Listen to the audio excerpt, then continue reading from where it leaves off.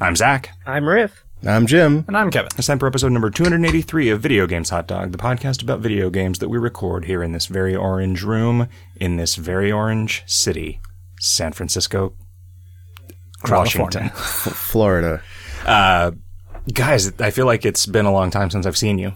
Yeah, is there citrus in California? Yeah. Is there a lot of citrus? Mm-hmm. But I think of Florida when I think of citrus. That's marketing. That's the Florida zone, Newman zone. You're thinking of their license movie plates. Chinatown is basically about oranges. So that's peaches. There are more orange license plates in Florida than there are oranges. I had been stuck on a riddle/puzzle for 5 years, and I solved it last night. Gosh. Yeah. And where was it from? The WEF riddles. I don't know what that is. It's one of those not prawn kind of things. It's like Oh. a sequence of puzzles and stuff. And I literally got to one 5 years ago, could not solve it. In the process of solving it, accidentally stumbled on an answer to a puzzle 6 later, and then got stuck on another. So I was stuck on 2 puzzles in the same sequence for 5 years. And then I solved both of them last night. Had you gone through it again, or do you keep a file of puzzles you haven't solved that you go back to every 5 years to see if you've had some insight? Do you keep this file in your brain? So I had both of those. I had both of those puzzles bookmarked in Safari, and I just hadn't, I hadn't looked at them for a year or two. And I was like, you know what? I'm just going to look at this one more time. And I looked at it, and I do, in fact, have a file where I kept all my progress, and I looked at that. I was like, it can't be this hard. And sure enough, it wasn't that hard. Neither of them were that hard. Well. Yeah, it's weird. Earlier this week, we needed something from you, and you said, I'll have to send it to you tomorrow because it's on my computer at the office in 2017. Kevin couldn't give us a file because it was on a different computer. This is, up until very recently, my entire life was organized onto a single computer, a single point of where everything existed, and I'm having some issues. Clearly, you're having some growing pains because now I have 3 separate computers that I'm using regularly, and they're trying to keep them synchronized and stuff is a fucking nightmare. Yeah, I guess I've been using multiple computers for so long that you have solved all I these had problems. to solve that problem. Yeah. But I solved that problem by trusting in the cloud, which you don't. You don't like the cloud. I really don't. Jim, Kevin doesn't want any of his things in the clouds. You don't want them there at all, or you don't want to rely on them being there? Both. I am sure that Dropbox is going to get hacked at some point, and then all the files that everyone has in there are just going to be available to everybody, right? And so that somebody will just download everything that Dropbox has, right? And then if you actually have an important, sure, it's a lot. I think it would be. It would have to be somebody with data centers the size of Dropbox. I mean, I bet it costs millions of dollars a year to store the amount of data that Dropbox is storing. Yeah. So it can't be that much. So consider this. Yes. The problem with Dropbox, and this is widely known, is that the encryption should be done client side with a password that the people at Dropbox don't know. Okay. And then you would just upload encrypted data to their servers, and they'd keep it there for you, and you'd get it back. And well, but that doesn't work according their model requires if you upload a file that there already exists a copy of, they don't need to store that or sync it. Right. So it's way faster if they. That's probably if they know what the content is, it's way better. That's true, but in Kevin's case, he's not going to be uploading the same movie everybody else is. He's going to be uploading his own files that he wants to keep secret to himself. But he could encrypt them locally anyway. Well, this is what my suggestion was going to be. Pre-encrypt everything and then. So I know at least built into Windows, there is a way to create an encrypted drive, which is just here's a big file on your hard drive. Set to a certain size, and you can open it up as a drive by typing in a password. You could just put that big file and nothing else in Dropbox. Sure. Oh, but then it would take forever to sync for every change. That is a big pain. Yep. Yeah, because it doesn't do, maybe it does diffs. If it doesn't do diffs, whoever the engineer is at Dropbox that makes the entire file changes. Well, how do you encrypt it? Does it? I don't think it would have to. I don't think it would be able to in this case because if you had an encryption format that was designed to be easy to diff. Well, specifically, like let's say that you you append the entire plain text to the end. Sure, of it, yeah, so that would make it way easier. Just for performance reasons, I don't think an encrypted drive could be run that way. Right. If I encrypted each file individually somehow, that would work, but I just don't. So the other thing to look into is I know there are Dropbox competitors, some of whom have this as a feature. That's a selling point. Yeah. And I've looked into them and they're just nightmares to configure, so that's why I haven't switched. Security is worse for the user than intrusion. This is something. I maintain that this is true. You say that until somebody like hacks into your bank accounts and steals all of your money, right? And then I think you will change your mind. I think the likelihood that when somebody hacks into my bank accounts and steals all my money, that happening because of something that I could have done differently, I think is pretty slim. Also, for all that Zach could do, there are millions of people out there, bank users, who don't even know they could do it. What do you mean? Like, just taking security precautions. And the banks have they have those people as customers. Important things. Yeah, most people don't know to do that. Right. Like that's my point. Like the fact that Zach refusing to do security is basically the same to the bank as the millions of customers they have who have no idea. Sure. And so they have to, they still have those customers. They have to know how to deal with that stuff. So I don't think he's going to get his comeuppance. This is I don't want sad but true. Jim, I believe in you too. I mean, I definitely don't want you to, but I mean, I definitely have heard a bunch of stories of people losing money to phishing or whatever. Yeah, you're a little more savvy than they are. I mean, the fishing boat is just like a hole in the water that's fill up with money, right? I don't remember how that goes. Yeah, a boat is like a hole in the water that you throw money into. It's like boats sure are expensive to maintain. Am I right? Right. And you sure think they're going to make you happy, but it turns out everything is still just empty. Am I right? How much money do you have to put on a boat before the boat just sinks due to all the money? Oh, I think it depends on the format of the money. Like doubloons. Coins would be.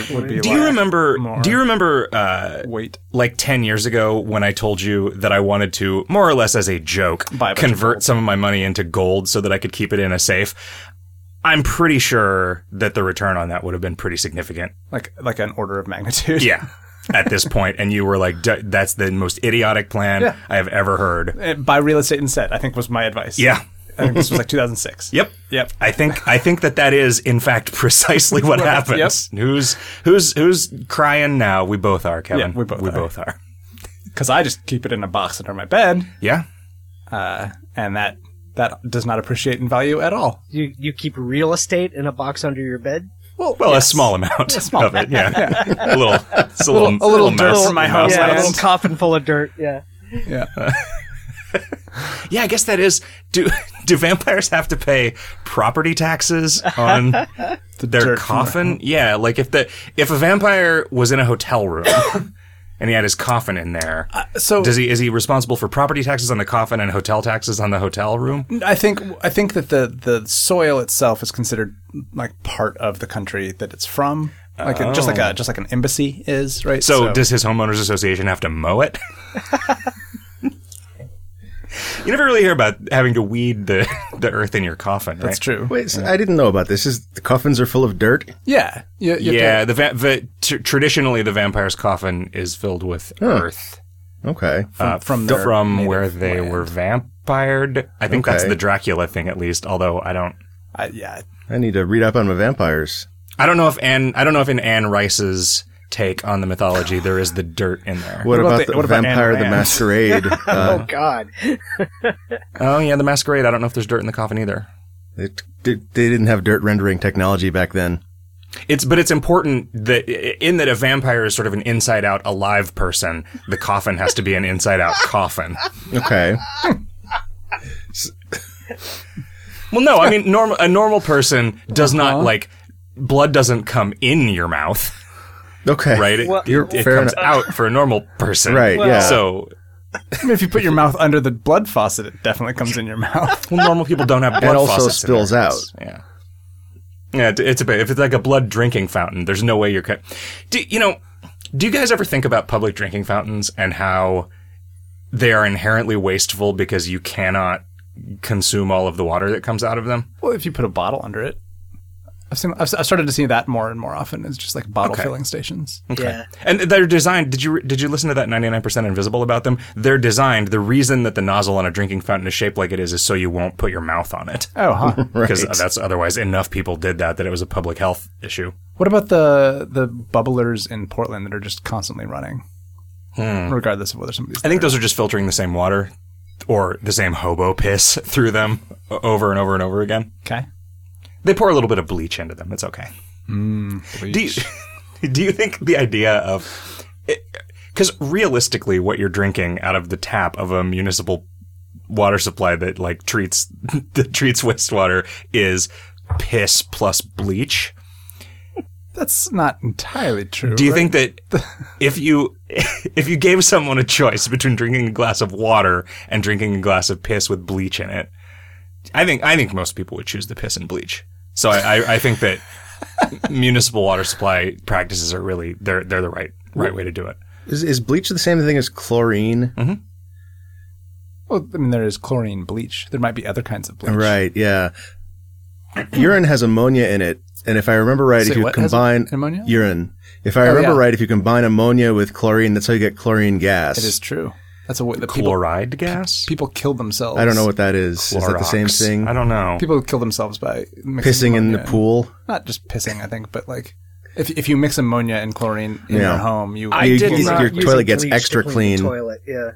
I didn't think that piss had a high enough ammonia content. Right, that's why I don't know that. Do that. I don't know that there's enough ammonia. Fair enough. Cat piss definitely does. Yeah, pretty sure. Because it definitely smells a lot. So I don't think it takes that much ammonia to have a real ammonia smell. I think the reason why they tell you not to use bleach in the toilet isn't because of the ammonia in the urine. It's because you have probably used a toilet cleaner on it previously that had ammonia in it. Yeah, that makes sense. Also, the toilets are colored. It's actually a campaign by the Anime Bleach to make sure that you don't flush any of their episodes down the toilet. Yes, sure. Too bad. That's the only thing to do with them. They shouldn't make DVDs that are small enough to flush down the toilet. Do you remember those tiny little like business card discs that people used to have? Yeah, because they were like required having 9-centimeter CDs that you had to have the little interior tray in your CD-ROM tray. Well, and like a little spindle that you stuck it to, because it was like they weren't even round. Like they were literally business card shaped. Yeah, I remember that. See, you could put those in because they were symmetrical. You could put those in a normal spindle without. Really? I mean, you wouldn't. The advantage of this whole process is you get to look at some dipshit's multimedia business card that you don't care about. So why?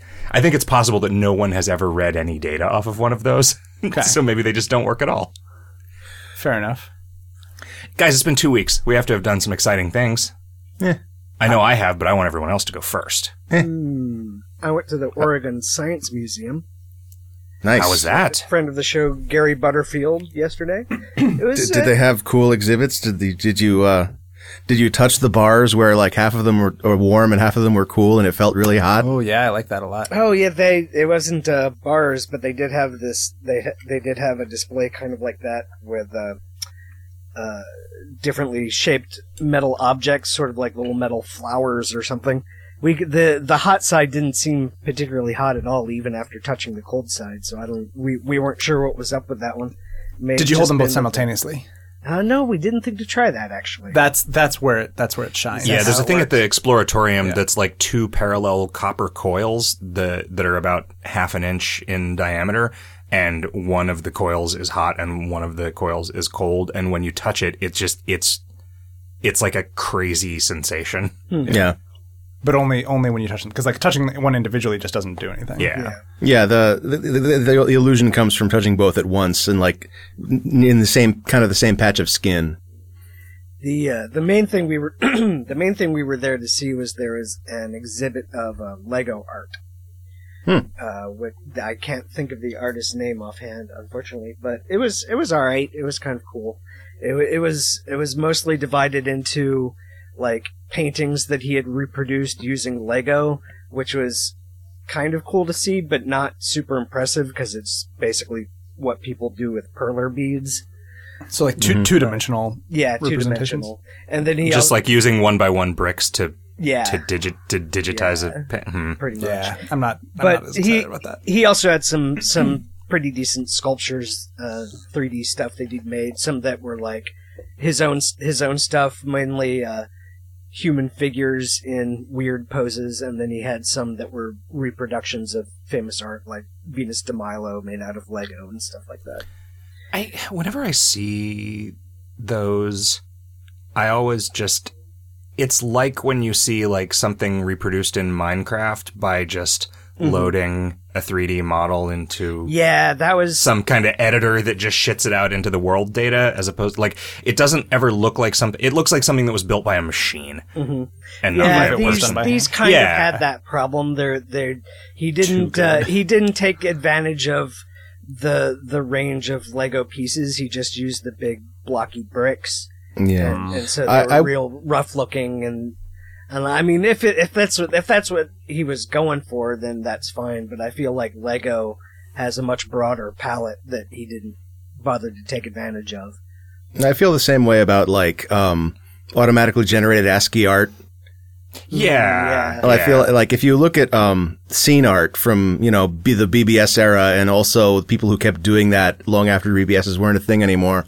Some of that stuff is really good, and it never looks the same. It never looks like the auto-generated stuff. But I will say that having done a little bit of perler bead, I want to put this sprite from Duke Nukem in my bedroom window. Having done a little bit of perler bead art, it's the thing that's surprisingly difficult is that the perler beads don't come in the same colors as the NES palette or the EGA palette, and so like color selection is actually kind of tricky. Problem. Yeah. And so there's in cross stitch was a nightmare. Yeah, there's a little bit of like unexpected human decision making in that aspect of it. Also, getting them to flatten consistently with the iron was that. I mean, I've made like 2 perler bead things in my life. Yeah, I think both of which were the holy water from Castlevania. But getting them to, like, some of them ended up like melting into squares, and I was like, oh well, that's good. That's cool. Yeah, that's what but you not want. all of them. So I'm like, well, fuck. Yeah, I'm terrible at this. You gotta get a soldering iron in there and draw the edges. Yeah. And one of these days, I want to figure out how they make those fern leaves in lattes. Yeah. Like the art with the milk? Yeah. Okay. Yeah. Not just like they don't just drop the leaves in there. I was like, well, I could put some fern leaves in your latte if you want, pal. So to speak. Drop your heart in there too.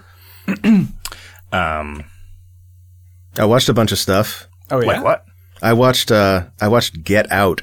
Oh, good. Which I really good. Can't really, talk about it though really because I loved still it. haven't seen it. Okay, you should see it. Do you ever? This is a thing that happens to me a lot, where it will be very important to me and say my girlfriend to see a movie in the theater, but that means that neither of us will then go see it independently, which means that we don't get around to seeing it before it's not in the theater anymore. Yeah, that sounds like a thing that happens to people. Yeah, This definitely doesn't need to be in a theater. Okay. So yeah, I do think it's surprising enough that you do want to go in without as little spoiler as possible. agreed. Yes. So please don't spoil. Okay. The other, I also watched Arrival, Oh, good. It's very which good. really loved Arrival. Those are 2 of my favorite movies of the past 6 months or a year. Yeah, yeah. Is Arrival the linguistics one? Yep. Cool. Yeah, I kind of want to see that too.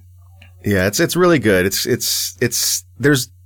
I went in there for the linguistics because I love that stuff. But there's definitely more to it that is really interesting. Yeah. That I don't want to talk about because like there's already a good hook. It made me like Amy Adams finally. Okay.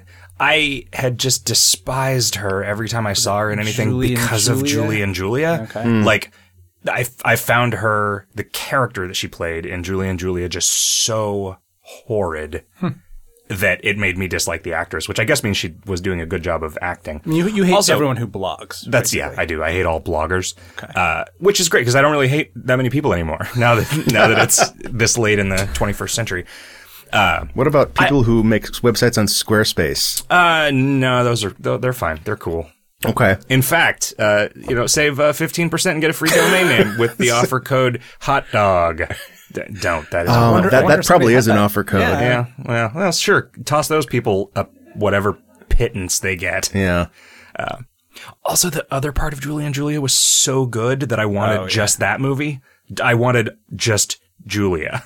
I did not want Julia. I wanted just Julia. I didn't feel like Would you have watched a Raul Julia film? Oh man, yes. If it was just Raul/Julia, and it was just a biography of Raul Julia, and then a biography of Julia Childs. Yes. Okay. You'd have to then Childs from The Thing. Is John Astin still alive? I don't know. I think I might have been surprised to find out that he was recently. You could get John Astin to play Raul Julia.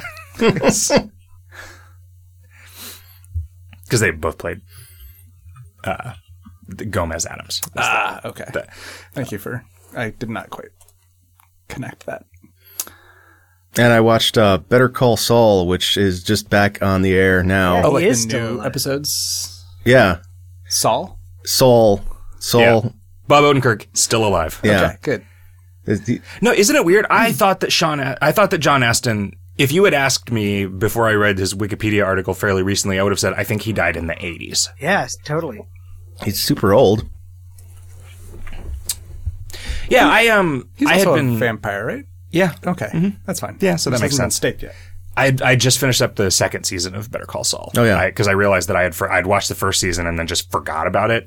Yeah. Because it wasn't on Netflix at the time. And Yeah. I've purchased the third season, and so I'm going to have Kevin show me how to fucking download episodes of it on my computer. Oh, that's right. Maybe we can do that tonight before we go. My laptop's not here. Oh, well, never mind. Yeah, someday I'll figure. I bought the entire first season of Dirk Gently's Holistic Detective Agency, and I've only watched the first episode because I can't figure out how to download the rest of the episodes. I mean, you bought it. Just go to BitTorrent, Yep. man. Yeah. Like, that's... I mean... How was that first episode? It's fine. I'm not going to endorse it. I mean, it's a thing that I would probably watch the rest of, but not now. Not when there's Better Call Saul to watch. Are you fainting with damn praise? I thought that was a pretty good tweet. I thought that was pretty good too. Yeah, it was a collaboration between me and Amelia, but yeah. There should be a way to tweet from two accounts at once. Just like a shared... Yeah, because like the follow-up accreditation tweet never feels... Like that always feels conciliatory to me as opposed to like a thing that you plan to do from the beginning. Yeah. And so it's... And you don't want to like weaken the original tweet by... by adding extra... Yeah. I mean, now the way that Twitter replies apparently work, who knows what is happening ever. I don't. I'm still using an old client, so I don't see any of what anyone is talking about, and it's great. What about you, Kevin? You must have... Oh, you went to the Conference on World Affairs. I did. AshleyMadison.com presents. That was a good joke of C.D. Moyer's. Yeah, so... sorry, I need to follow that up with a tweet with C.D. Moyer's name in it as an accreditation. The reason that we did not record last week was because I was out of town and did not have any good way to record, and also had no time. So I went to Boulder, where every year for the past 69 years there has been a nice Conference on World Affairs. Yeah, I was hoping. Dan Bob, who helps organize the conference, was suggesting to them that they clearly need to have a track on sex, given that it's the 69th year, and they were not hip. Bogus. Exactly. Is it somebody who was 75 years old when it started and now they're 75 plus 69? You mathed? Now you have to wait till the conference is 420 years old. Right. 39? To do a whole segment on weed. You know. 144? You still trying to do math over there? No, it's 150 minus 6. Yeah, 144. Okay. That's gross. So I had over the past few years, I have gross. Yeah. Okay. I have recommended a bunch of people to the conference without ever having attended the conference. And now you regret every single recommendation. No, I mean, a bunch of the people that I recommended got a lot out of it. Although I now understand the one person who didn't get anything out of it and was annoyed why they felt that way. But so I wanted to check out what it was like, and so I went and I got to like hang out and meet a bunch of cool people. It was fun. What's the elevator pitch for the actual conference itself? That's the thing that nobody has ever seemed to be able to produce for me. It is a bunch of interesting people from a wide variety of disciplines, talking about a wide variety of topics. There's like 200 different panels that you can attend. It's everything from the arts and politics to the environment and science, and a little bit of popular culture thrown in here, and like just all over the place. And it's something that sometimes works real well, a lot of times doesn't work real well, is they will often put people on panels who are not directly related to what they were talking about.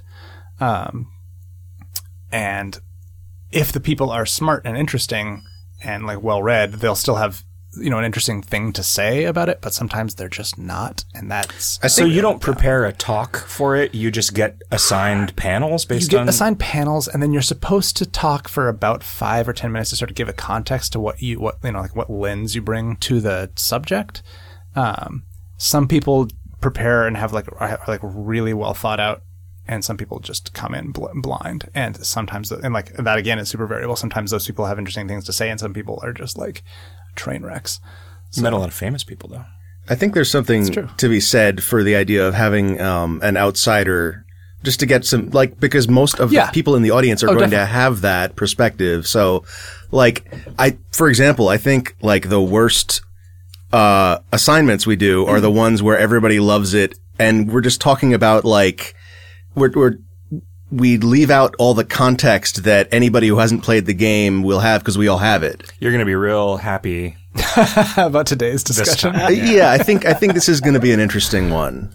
I'm not apologizing for this. You guys need to apologize for this fucking game.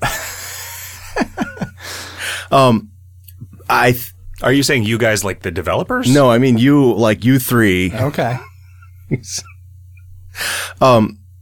I think there's a strong case that we should pick somebody to not play the assignment every week. Just have them be that'll work out for this week. Yeah, that's why I was saying you were going to be happy this week. Wait, yeah. Did you not play the game? I didn't buy it. Wait, what? I looked at it and I was like, man, wow. Everything that I have heard anyone say about this makes me feel like I am just pissing money away by purchasing this game, and I'm just not going to do it. High five.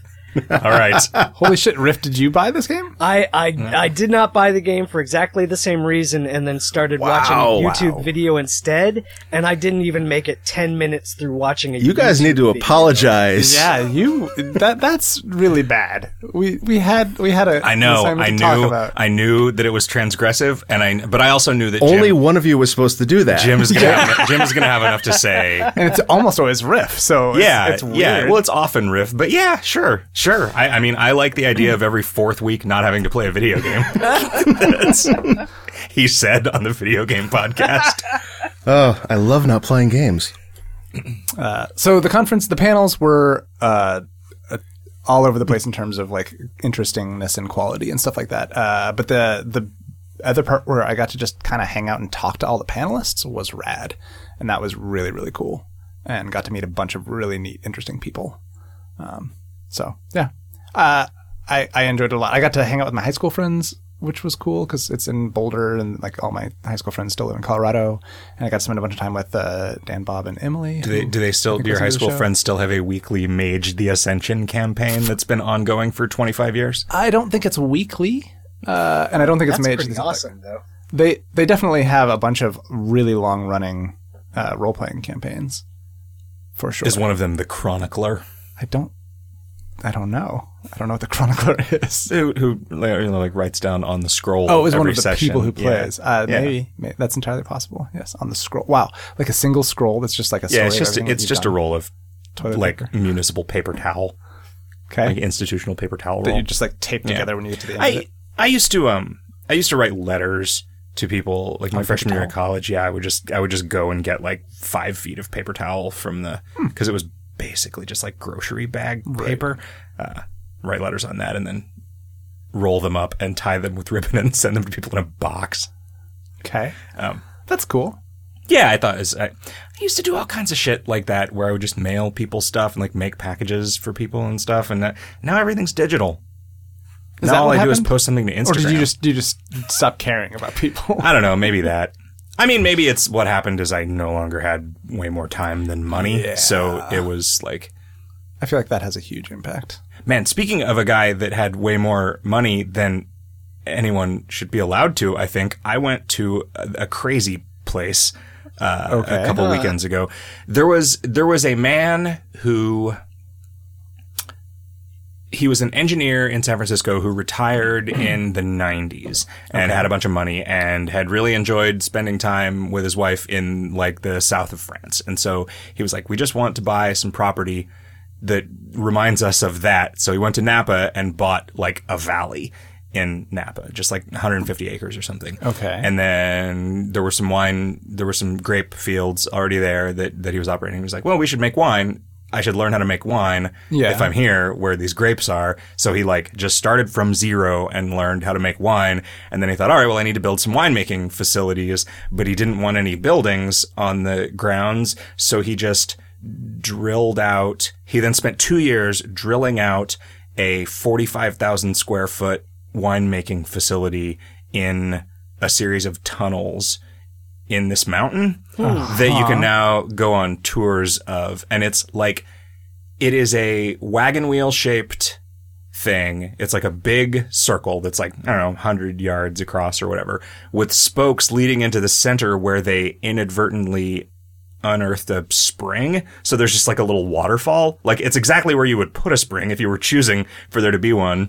In your thing. So there's a little waterfall that leads out into some little rivers that then go and drain out the sides of the mountain elsewhere. And then there's a complex in the back of big banquet rooms and big rooms filled with barrels. And there's one room that's all full of geodes, but the geodes the geodes are all from like Alabama or something. Okay. That's weird. But it's just like a giant geode chamber. That looks a lot like a church. Okay. And then it was just wine tasting, and then they tried to get you to buy some really expensive bottles of wine, which we did not. But it's the Jarvis Vineyards. Cool. Anybody who has a chance to go. But yeah, it was just cool. So the vineyards are just like there's nothing above ground, and then you go into a hole in a mountain. It's just, I mean, there's like a little outbuilding or whatever. But yeah, you go into, it looks like the exterior shots of the Stargate SG-1 base, where it's just like a car tunnel sized opening in the side of a mountain. Nice. But yeah, it was just like being in a cool wine dungeon. I kind of fell victim to a scam, sort of, in a very minor way that is weird in a way that I think is interesting. I saw a Reddit AMA that was like, I am a computer programmer who's the author of a best-selling ebook on Amazon. It's like a time travel sci-fi thriller.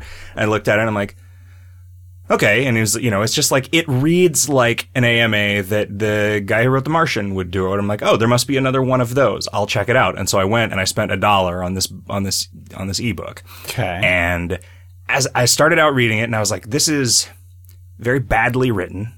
Like it's, there are just dumb mistakes in it, and it's like, I'm like not like I was like, mistakes? I don't really, yeah, just like using a homonym, like not knowing that it was a different word or whatever, like a different language, homophone rather, yeah. But it was like, it wasn't so bad that I was like, because like if you look at like Twilight, I remember our friend Josh saying, when I asked him, I'm like, is it really that bad? And he said, go to a bookstore, pick up Twilight, open it to a random page, and see if you can get through a single paragraph without seeing something that is so bad that you just obviously would change it. And he was right. I could not. It wasn't that bad. I was like, okay, well, I don't get why The Martian made sense in terms of popularity. This does not really, except that now it's like this sci-fi time travel story that like partially takes place on a space station and partially takes place in the Old West, where there's some guys that have been like sent back in time to the Old West.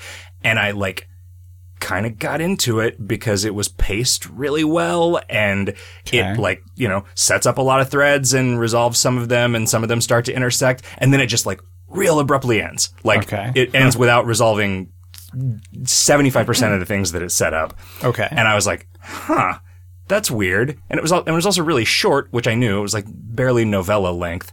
But I went back to the AMA. All of the author's comments had been deleted. And all it was, like, everything in there everywhere was like somebody asking a question, a deleted comment from the author, a reply saying, why was this deleted? And then a reply to that saying, this guy does this every few months. He has this free ebook that he, every few months, makes it cost $1. And then he goes and gets he gins up a bunch of social media about it by, like, citing some weird statistics about, like, the one day he outsold Stephen King in the horror category or whatever, and then puts it up again for a day, and Reddit has just started deleting it once they find out about it because he's just this repeat scammer, which I don't really understand how, in doing that, you get an AMA to the front page of Reddit, because it seems like there's some oversight there now. And you saw it on the front page. Yeah. It's not necessarily on the front page, but like far enough in that I browse. So in the front, It's handful. really of pages. impressive to me that he can do this repeatedly. Yeah. And also, the book is good enough that if you just finished it, you'd be able to sell it and people would buy it and like it because it's pretty good. Like, I mean, it's like not perfect, and it's like real, it's just, hokey, like page turner time travel story. It sounds like it's not bad. But it's like not, if you were just scamming, it seems like you wouldn't have produced something that was this good. Right. And if you were capable of producing something that was this good, it's not like amazing, but like why do this weird scam thing? I don't know. I'm reluctant to even say the name of it because I don't want, I guess if it's free. Right. At the points when he's not doing this, there's nothing to hurt. It's called, But why would he make it free the rest of the time? So that he can outsell Stephen King in the horror genre. How do you outsell someone with a free book? Get more downloads. Okay. Yeah, I really don't know. I don't understand how, like, it seems like somebody who was decent at writing as this guy and as apparently masterful at like manipulating social media to come up with the appearance of legitimacy to the point where you'd make any money off of it would be able to get like a job either writing or being a social media manipulator. Right. This is a weird, like, normally everybody hates getting ripped off, but like I get a real like, my brain gets into like a dark place when I like sort of allow myself to be taken advantage of for even like a small amount of money. And I don't know why, because it's like really not that important. Because you don't give a shit about security. Well, I don't give a shit about security, and I don't really give a shit about money like the way that I feel like most people do. But when I make a mistake that results in just like some weird waste, I just get like, I don't know, like this sort of curtain descends on my brain, and it's like all I can think about, and it's like real like sort of panic attack kind of feelings. Think this didn't do that at all? Because I was like, okay, I got like, it's like somehow, sometimes somebody will come up to you with the crazy, crackhead elaborate panhandling story, and like, playing on the sympathy of somebody who's less sort of, paranoid or shrewd than you are. Every once in a while there'll be one of those that's like good enough and enough effort was put into it that I'll give the guy some money anyway. Yeah. But yeah, I don't know. There was that guy who was making fun of you for being racist or something. That was like, really good. He's a really good panhandler. Yeah. Do you think that refusing to engage with security practices is a defense mechanism so you don't feel bad about failing to do one properly when bad things happen? No. I think it's an idealism thing, because I know that there is something better than fucking two-factor auth using a goddamn telephone that will occur as a way of securing our access to things pretty soon. And so I refuse to enter into systems where, and also, it's a practicality thing in a lot of ways, because we had over the years running Kingdom of Loathing, we had so much more downtime and so many more user-affecting problems associated with security updates than we did with intrusions. Yeah. And so when something is working, like, I believe that the purpose of software is to function, not to be secure. And people who are really concerned about software security, they're like, well, you know, what you need to do is just spend a couple hours every day making sure all your shit's secure. It's like, nope. Even a couple hours a year is too much time to spend thinking about software security. I just want to create works of art, man. Yeah, I'm right there with you. I hate running a business. I just want to make art for everybody, like all the people who just hacked my art and don't pay for it. Yeah. Are you still running a business? Not so much these days. Okay. It's still like I still have Twinbeard Inc. as an entity that exists. That's for drawing with both of your beards. That's right. Yeah. And I suspect there's going to be more happening there, but right now, no. Okay. Right now, it's pretty low key. But like when I was, paying 2 contractors to do work for a year and a half, like the overhead there, like on my mental overhead was a big pain in the ass. Yeah, you do seem happier. Yeah. Yeah, kind of. That's It's good. Like, I'm definitely less stressed. Mm-hmm. Maybe that's what I interpret as happiness. And yeah. that's they're pretty the absence highly, of unhappiness. they're pretty correlated, I would say. Yeah. Yeah. Yeah. Well, I mean, now I've got the stress of not knowing what's happening next. Like, Right. I've still got a Uncertainty. yeah. Yep. Yeah. But it's The stress of uncertainty is at least a kind of stress that is Exciting. tinged with possibility and opportunity rather than Dread. it's not like it's less like the stress of like knowing whether your cancer's in remission. Yeah, that's true. Or not, and more like, this could be great or this could be bad. It's going to be somewhere on that spectrum. yeah. I've got a pretty good life, I think. Good. Yeah. Does that life include any video games that you've played since the last time we did this podcast? Ooh, sweet segue. Yeah, good seg there. I played a little bit more of Snake Pass, which, in light of Yooka-Laylee, it's actually interesting in that, like, the way it's structured, it is just platforming and collecting, which is exactly what I wanted out of Yooka-Laylee. But it doesn't really hold up in terms of, like, this is a mechanic that is interesting, but it doesn't get harder in any interesting way. And so, like, I can put myself in the shoes of the developer saying, like, we've got this neat snake movement mechanic. How can we build a, 5 to 8 hour experience out of this? And it's, it's interesting for a couple of hours and then it gets hard in the way that's not interesting, in the way that's like, the way it gets harder is not actually by getting harder. It just by making, higher stakes. So checkpoints get further and further apart. And so when you fuck up, you're just spending more time. You're having to more carefully execute things that you've already demonstrated to the game that you know how to do. Yeah. And it's a shame, because but it is one of those things where, like, when you build a new mechanic, you don't know until you actually do a bunch of work that this doesn't scale to a game. Yeah. And so, like, if you're trying to make a living as a game developer, you're probably going to finish the game as best you can and sell it anyway. Well, I mean, so I feel like that's the story of Superhot. Yeah. Which, though, apparently has, like, really come into its own in VR. Yeah, that's interesting. Which I haven't. I really liked it, the original version. Yeah, which original? The Jam one. Jam version, Not the post-Jam version, the release version. Okay. Yeah, I mean, so did I, but I like it when a game is like an hour long. Yeah. And there's actually a lot of game there, like a bunch of alternate modes and stuff. Yeah. Which you just didn't care about. I didn't love. Also, what does it mean for the game to be an hour long? With Superhot in particular. Well, like the main campaign mode was like an hour long, right? Which time frame? Sure. Yeah. Okay. There you go. And I played, it's a phone game called Bean Dreams, which is a sequel to Bean's Quest. And it's a pretty, like, run-of-the-mill phone platformer. In this case, the way they handle the phone interface is just by you push the left and right sides of the screen to move in a direction, and you just jump automatically. Oh.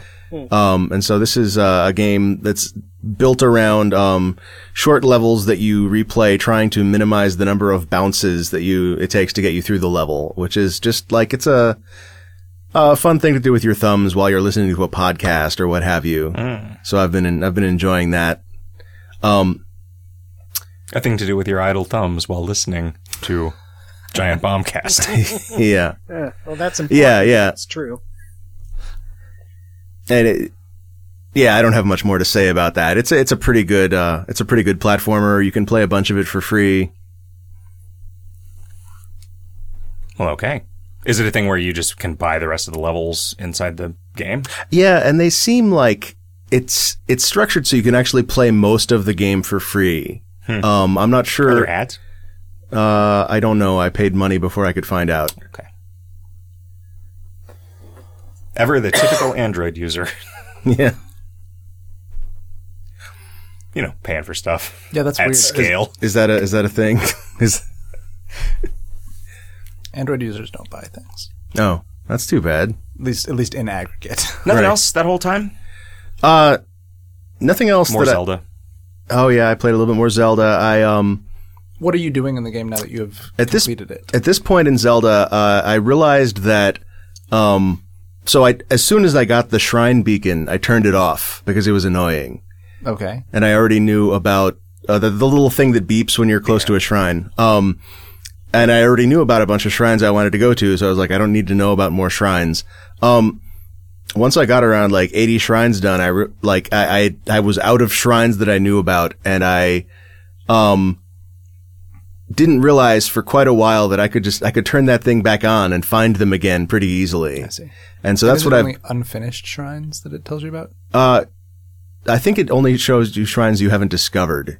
Oh, okay. So once you've 'cause they show up on the map if you. Yeah, they become quick travel points. yeah. So Right. When they give you that feature, they say right away how to turn it off. And I was like, I bet this is annoying. I bet that's what the game has just communicated to me. Yeah. No, they should have given this to you way later in the game. Like, it's not annoying when you're actively looking for new shrines and they're rare.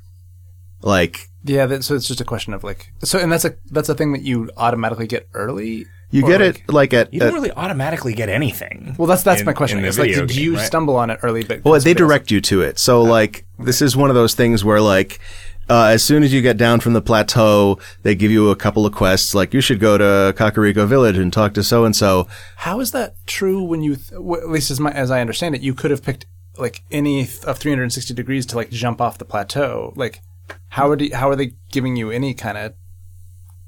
How are you expected to get anything? How are you expected? You don't have to do any of it. Right, but they put a little marker on your map. I actually forget. How are you given that quest? There's Zelda's voice talks to you in your head. Okay. Right. Yeah, sorry, I misunderstood the intent of that question. Yeah, I guess I was coming at it from the assumption that everything was just based in the world, and since you were not necessarily going to be in the same place as anything. Yeah. True. Yeah, the game will periodically have the voice in your head, give you some instructions. Okay. But yeah, what I've been doing lately is just kind of running around, and I'm constantly finding new things. Filling out the map feels like the process of filling out the map made it feel like I'd explored the whole world pretty early on, but just going to each tower isn't anywhere close to Actually exploring the whole region. And also, once you've gotten all these fast travel points, it's very easy to only fast travel to those locations and then go in the direction of where you're going. And as a result, you miss a lot of stuff that you would just go past on foot. That is interesting looking. Making the decision to forego fast travel, not necessarily go everywhere on foot, but make a point of doing a lot of foot travel or horse travel has been it gives me having spent, I guess I'm probably 100 hours into this game. It makes you feel like you see a lot of the same stuff again and again, and that's because that's the stuff that's close to the fast travel points, the most common ones. And that gives you the impression that like you've seen the whole thing. But there's a lot there that is just, that is not on the beaten path. I wonder if like a little heat map on your map that's like these are places that you've actually walked would be valuable. They sort of have that in that place names don't show up until you actually visit the place. So you can kind of look where the gaps are. Yeah. With the assumption, which I think is borne out, that there's points of interest everywhere. Yeah. Like named points of interest. I have a question, because I never went to any of them that weren't on the ocean side. How do the edges of the map get handled? Oh, they just, like, there's an invisible wall there that says there's a message pops up that asks you to turn around. It kind of sucks. Like, three sides of the map have like either a big chasm or an ocean, and I think that's a good way to handle it. And the other side is just the big invisible wall, which is they couldn't have put like a mountain because you would have just tried to climb it, right? Yeah, what they could have put is they could have handled it the way the World of Warcraft does, right? Which is just everything produces. Well, it was an island, yeah, probably, but like fatigue was a way, like. But that was mostly from swimming. Right? You basically have swimming fatigue in this game. Yeah, which is why they don't need to put an invisible wall in the ocean, right? Right. Although I guess they probably do because you could take a boat out onto it. Oh, I forgot about that. I only ever found one boat, and I didn't have any of the leaves, so it was right. And couldn't you also just theoretically get an arbitrary distance away, given enough fatigue food? Oh, stamina food. Yeah. Okay, I guess so. I bet you could reach the invisible wall in the ocean just by eating. Yeah. And really you could one of the things you can do in this game is attach like one of those floating Octorok balloons to any flat platform you can stand on, and you can float up into the air. You do that with a boat. You can use the leaves to propel the now airship. I'm sure there's an invisible wall across that chasm as well for exactly that reason. Right. But that was something that those because I never happened to do that stuff, it was always like obvious to me there isn't anything interesting over there. I never, like, it never broke the illusion. Right. Whereas like in the desert, in the Gerudo desert, I was constantly like because it's so like flat and featureless, what the area on the opposite side of the invisible wall isn't any significantly less featured than the rest of the desert. So I was constantly running into that. What were you going to say, Zach? Oh, I just was I would appreciate it so much if there was some actual diegetic reason for it, if like the desert was just wall or something, or if the desert was just too hot, like eventually there is a level of heat that will kill you even if you have maximum heat resistance, right? And it just slowly gets to that point as you go out towards a skybox, right? Yeah. That way there could be stuff that was interesting over there and you would always wonder. Yeah, that is a thing that like it is when you run across the edges of this game, rough edges, there are definitely rough edges in this game, and it feels weird that they're there because the clean edges are real rough edges, you'd say. Because like so much of it is just polished. I don't know if I've talked about this in the podcast before, but like it's like, for example, you keep running into these books in the game, and the interface for reading books is abysmal. Like it is like using the dialogue system, like menu driven. You know what I bet was really good was when you fucking just read them on the Wii U tablet. Oh man! Like it all of the UI feels like it suffers so much from them just cutting it off at the legs, so people would have to buy a Switch. No, I didn't think of that. People would want to buy a Switch to do it. Yeah, you're probably right. Like I think that was like one of the places they cut corners, and probably just because they were coming up on ship and they were I think you're right. I think a lot of it is probably down to that. Although I don't know that reading text on Nintendo manufactured flat screens is always really unpleasant to me, unless the text is really big and really high contrast, just because like it's getting to the point where being able to see individual pixels is becoming like a marker of low quality. Do you see individual pixels on the Switch? I don't have one. Oh, right. I think The Wii U tablet resolution is pretty low. Okay. As those things goes. I'm trying to remember what the Wii U thing goes. I'm trying to remember what the Wii U tablet resolution is like. Like my eyesight is not awesome, so like, or maybe I'm just good at compensating for that stuff. I've never noticed pixel edge. Just the big 3DSs. I think that everything, especially in the like native in the 3DS like UI, the operating system stuff, I think that stuff all looks like shit. Mm-hmm. And like it would be better if the screen was smaller. Yeah. Like I don't know. Yeah, I definitely have noticed pixels on the 3DS. Man, Zelda. I forget what it was. Did Zelda come out right before PAX East or something? Like, I feel like it was during GDC. Okay. So yeah, it was a week before PAX East. Like, I played the shit out of it, and then I came back from PAX East. I went away for a while and came back and just never picked it up again. So you would have taken it with you if you'd had a Switch, and then yeah, that's true. That's true. I mean, I could have taken it with me on the Wii U, I guess, because you can just play it on the on the tablet. You can play any Wii U game on the tablet, right? Yep. Oh, yeah. Huh. Well, I don't know about any game, but that one certainly, yeah. Yeah, there's the only thing that's ever on the tablet is a thing saying press here if you want to play this on the tablet. Oh, weird. I should take it. We're headed back to Arizona for ZapCon next week. I should take my Wii U with me because I feel like I'm going to have a lot of just like weird downtime at night during that week when I can't work anymore and I'm just in a house that's like a weird mausoleum. My own weird mausoleum. Yeah. What better place to play Breath of the Wild than in your own tomb? Wow. Wouldn't that be great if, like, you just got to play all the video games you didn't have time to play while you were alive? I did a podcast about this recently. Oh, yeah? I was on a podcast called Final Games, and the premise is that you're stuck on an island by yourself, and you choose, I think it was 7 games that this is all you get to do for the rest of your life. I see.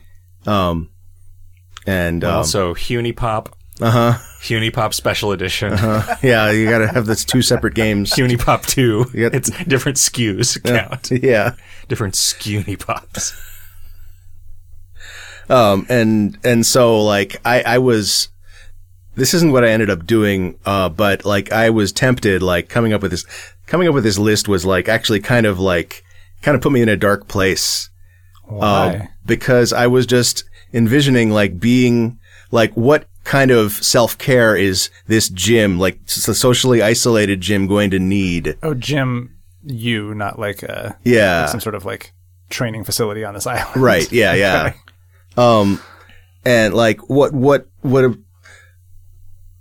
and just like thinking it through to the extent of like putting myself in that place was like kind of depressing. It was kind of like, fuck, this is a profound act of violence that this man has done to me.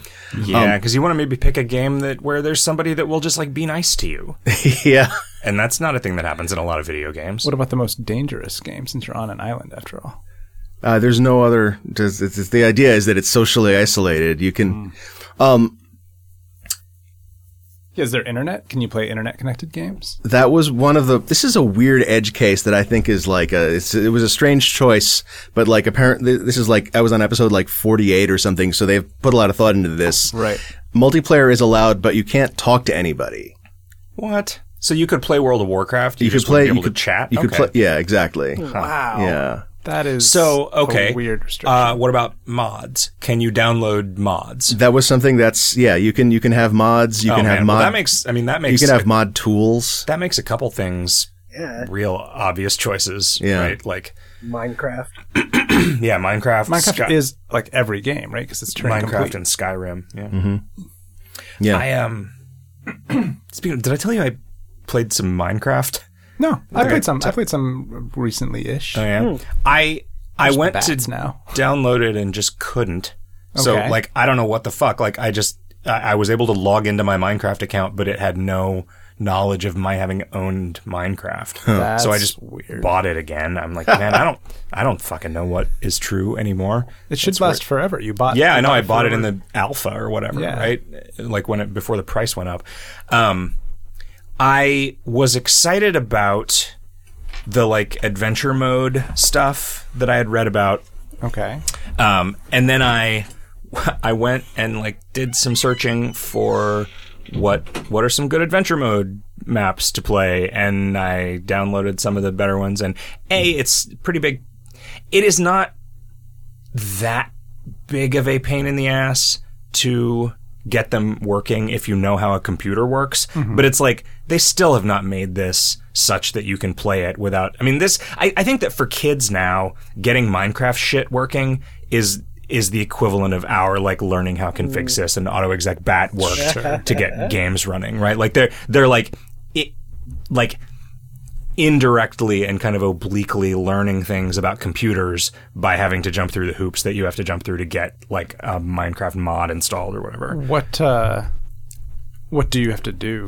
Well, so to get an adventure mode map playing, you don't really have to do anything except know where your world saves are, and just drag. They're made so that you just download them from like the sketchiest fucking websites. That like their Minecraft websites are the most like malware and ad-ridden shitholes since trying to look up lyrics in the days before Google Play. Right.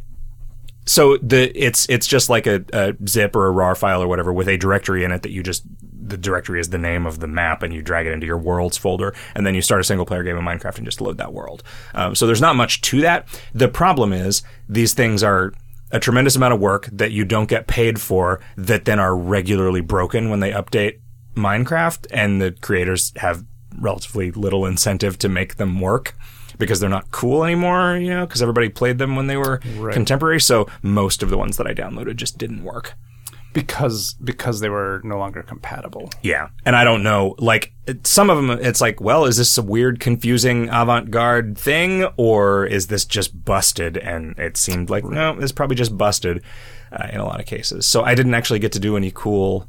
Because what I desperately want is just a, like, basic-ass Dungeons and Dragons game in the Minecraft engine. Like, I want to just, like, fucking level up and kill goblins and shit and explore places that are at the scale of a Minecraft world.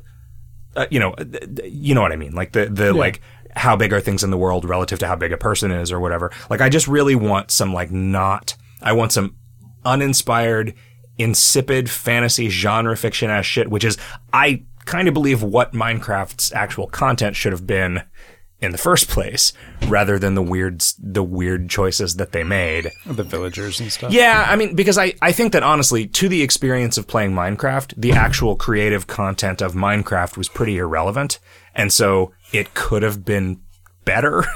And it wouldn't have changed anything except that I would think it was better. Right. You know? And so I got to thinking about this because I was thinking about, like, Spelunky. Like, Spelunky is similar to Minecraft, I think, in a lot of ways, because the authored content of it is a very small portion of what makes it good. Mm-hmm. But the authored content of Spelunky is just sort of like really elemental, established sort of, you know, imperialist adventure genre fiction, and it just makes it so you know what everything is, and everything is cool, and you know, you can apply an arbitrary amount of excitement systemically to those things, but it's grounded in something that's just like, oh, that's cool, I'm in a mine. Oh, that's cool, I'm in a cave. Yeah. That's cool, I'm in an old temple or whatever. Whereas spaceship. Minecraft just got weirder, and like, none of the creative choices that they made about like what stuff was ever resonated with me. So there's the Nether, and there's the End, and then there's all the villagers. Like there's definitely some weird. Yeah, the villager. So the fact that you begin filling up an experience bar by killing monsters. Yeah. And what that experience bar is used for is enchanting items. Right.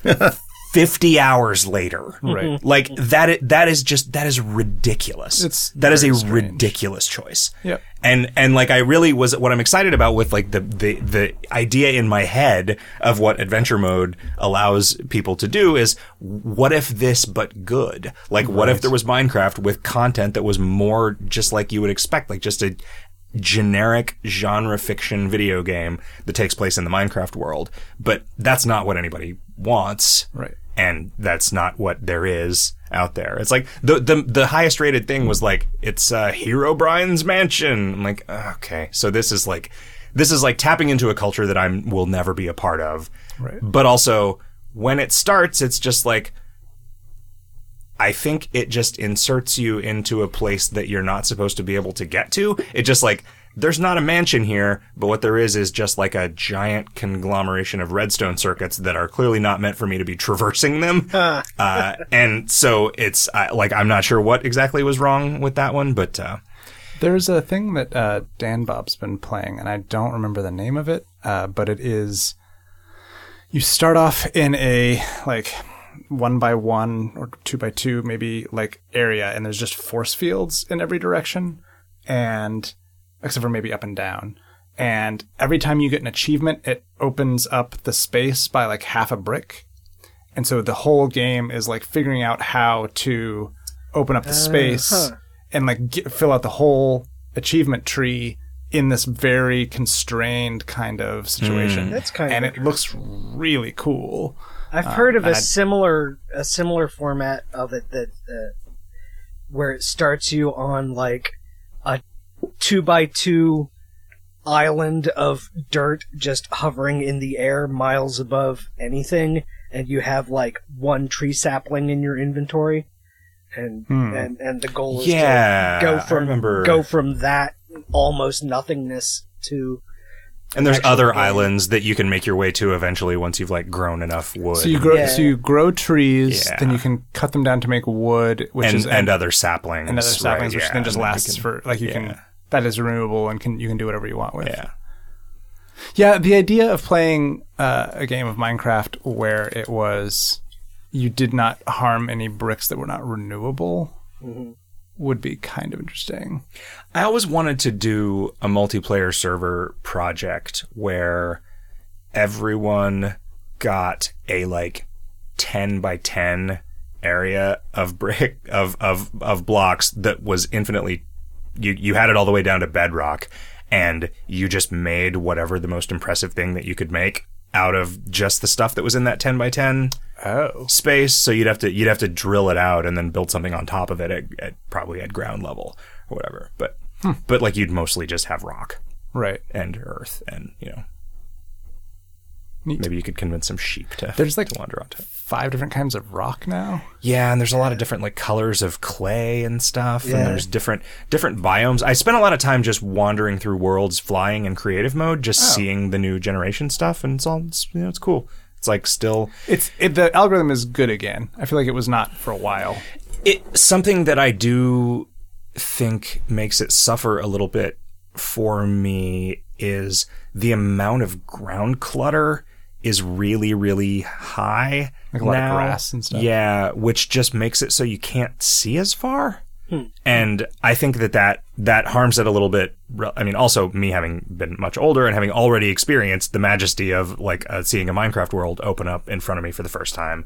Like, there's a lot of really awesome stuff underground too. Just those, I mean, the huge caverns and chasms that are like super tall. And waterfalls and lava falls and stuff that you just wouldn't necessarily see. The generated abandoned mines and stuff.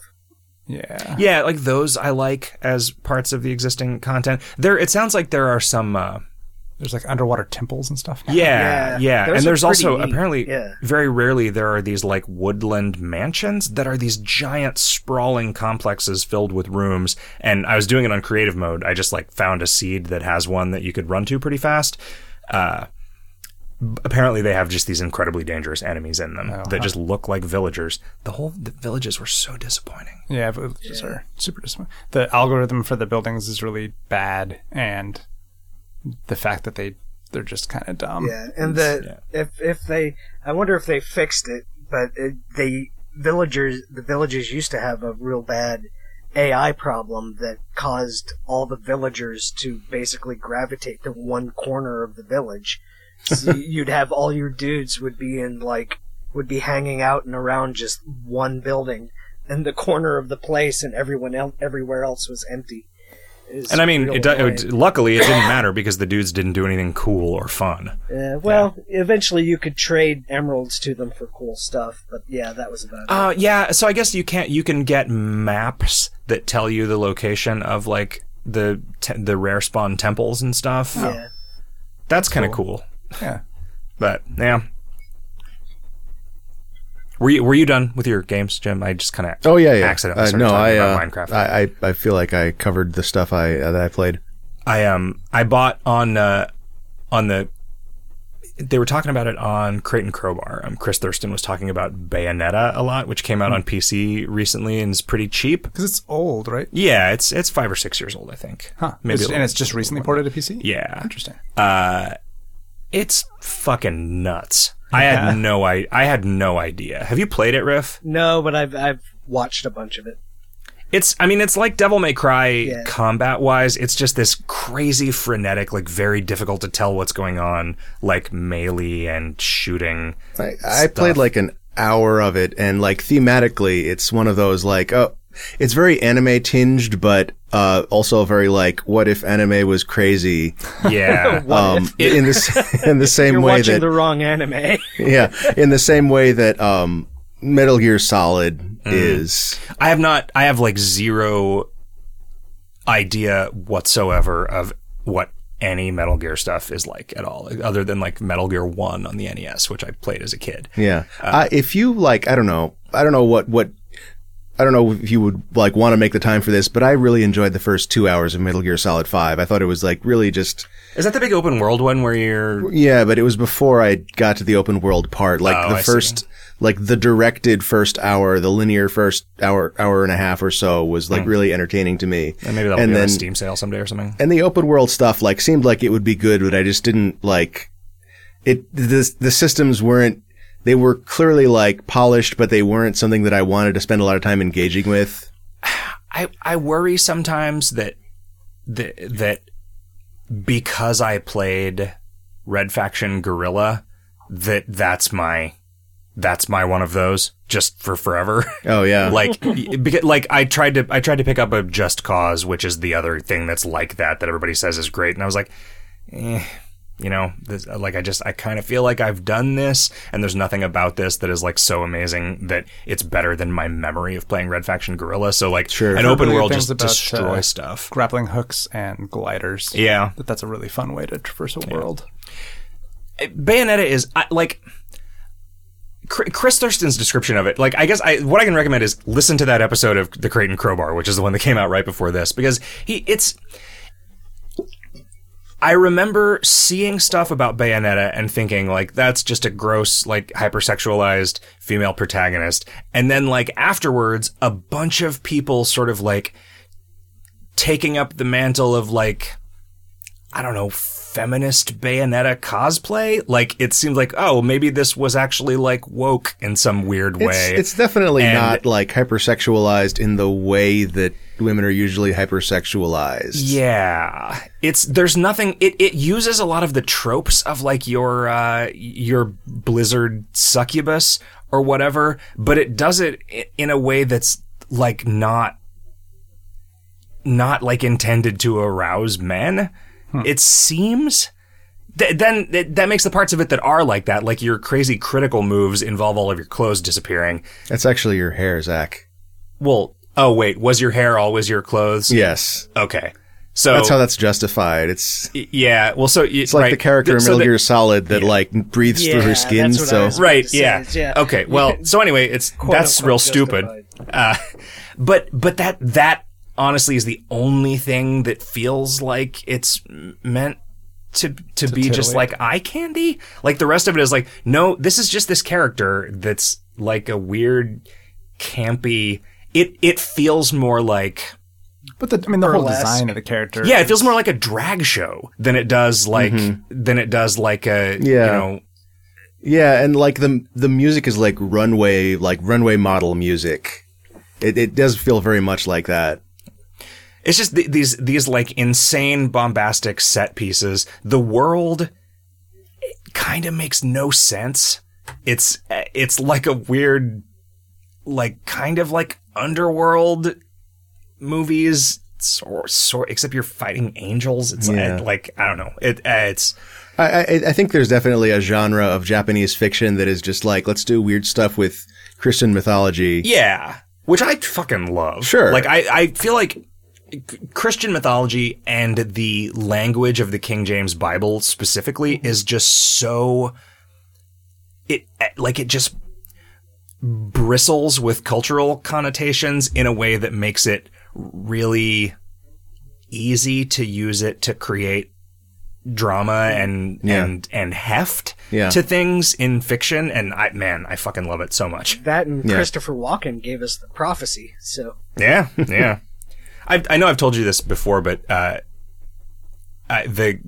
know the guy who played the corpse of the general that they're fighting over in The Prophecy is the father of a buddy of mine from high school. He just happened to know somebody who was like, "Hey, we're trying to cast this corpse, and we just need a bald guy." Go ahead.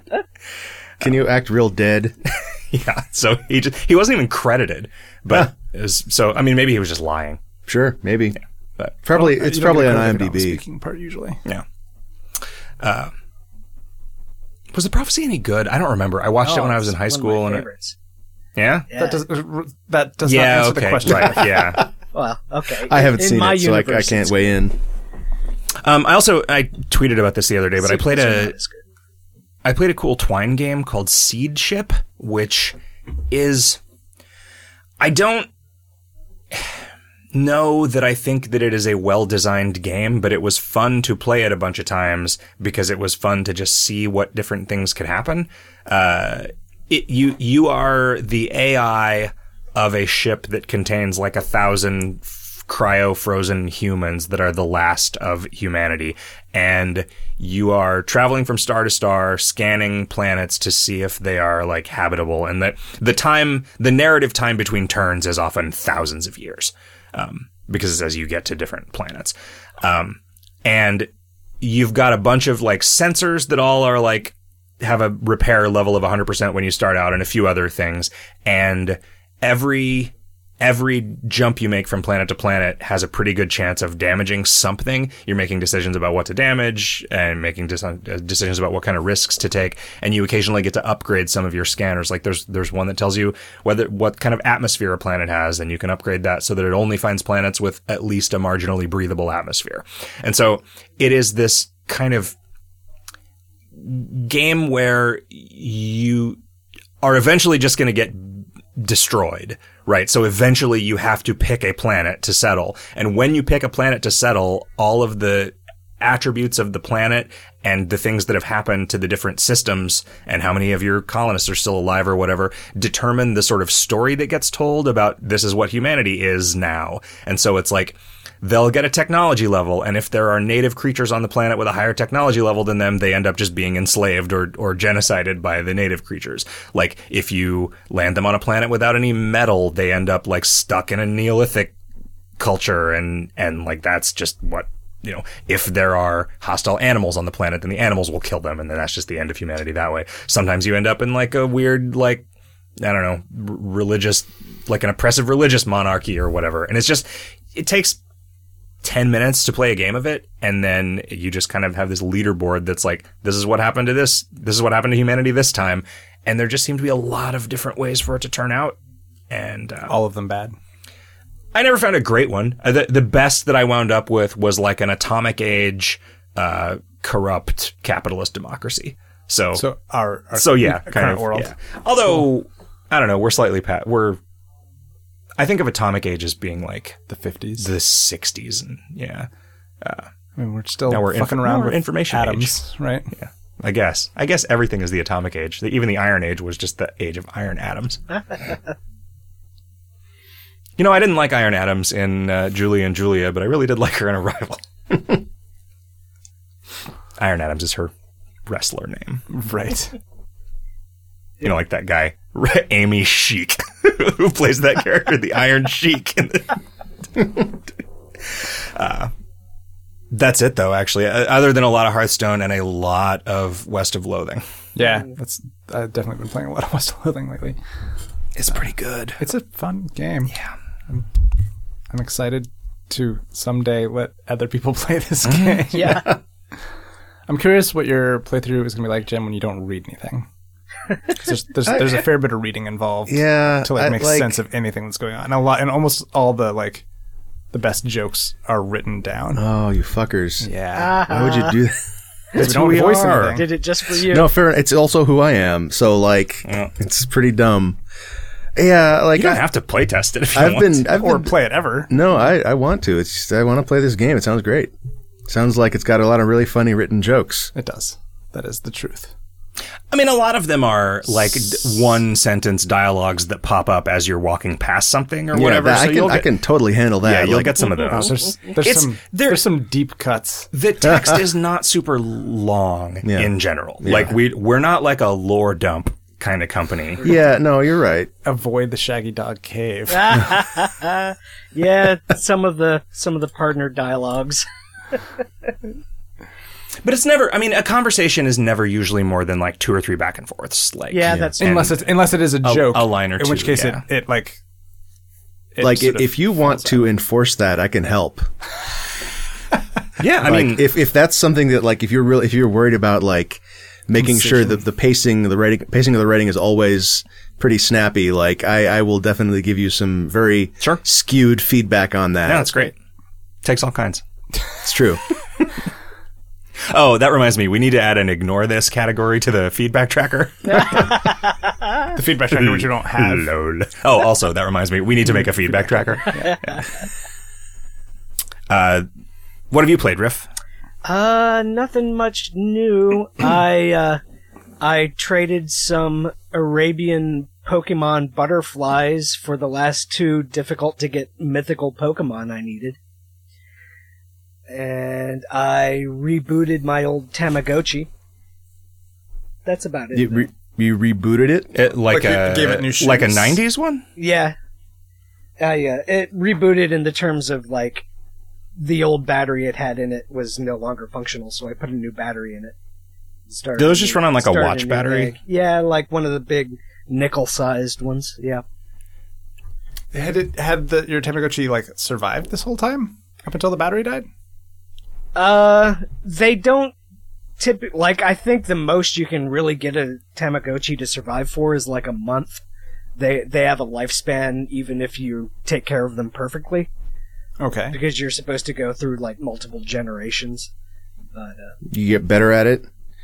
Do they get stronger? Okay, so the Tamagotchis that I'm familiar with are pretty old. I guess that the newer models allow you to literally breed them together to make different looking guys, but the ones that I remember are there's a list of a dozen or maybe 16 different guys that you can end up with, and so and you get different ones depending on how you treat how you treat them when they're young, and so the purpose of the lifespan is just to keep giving you new ones, so that you can see the different endings.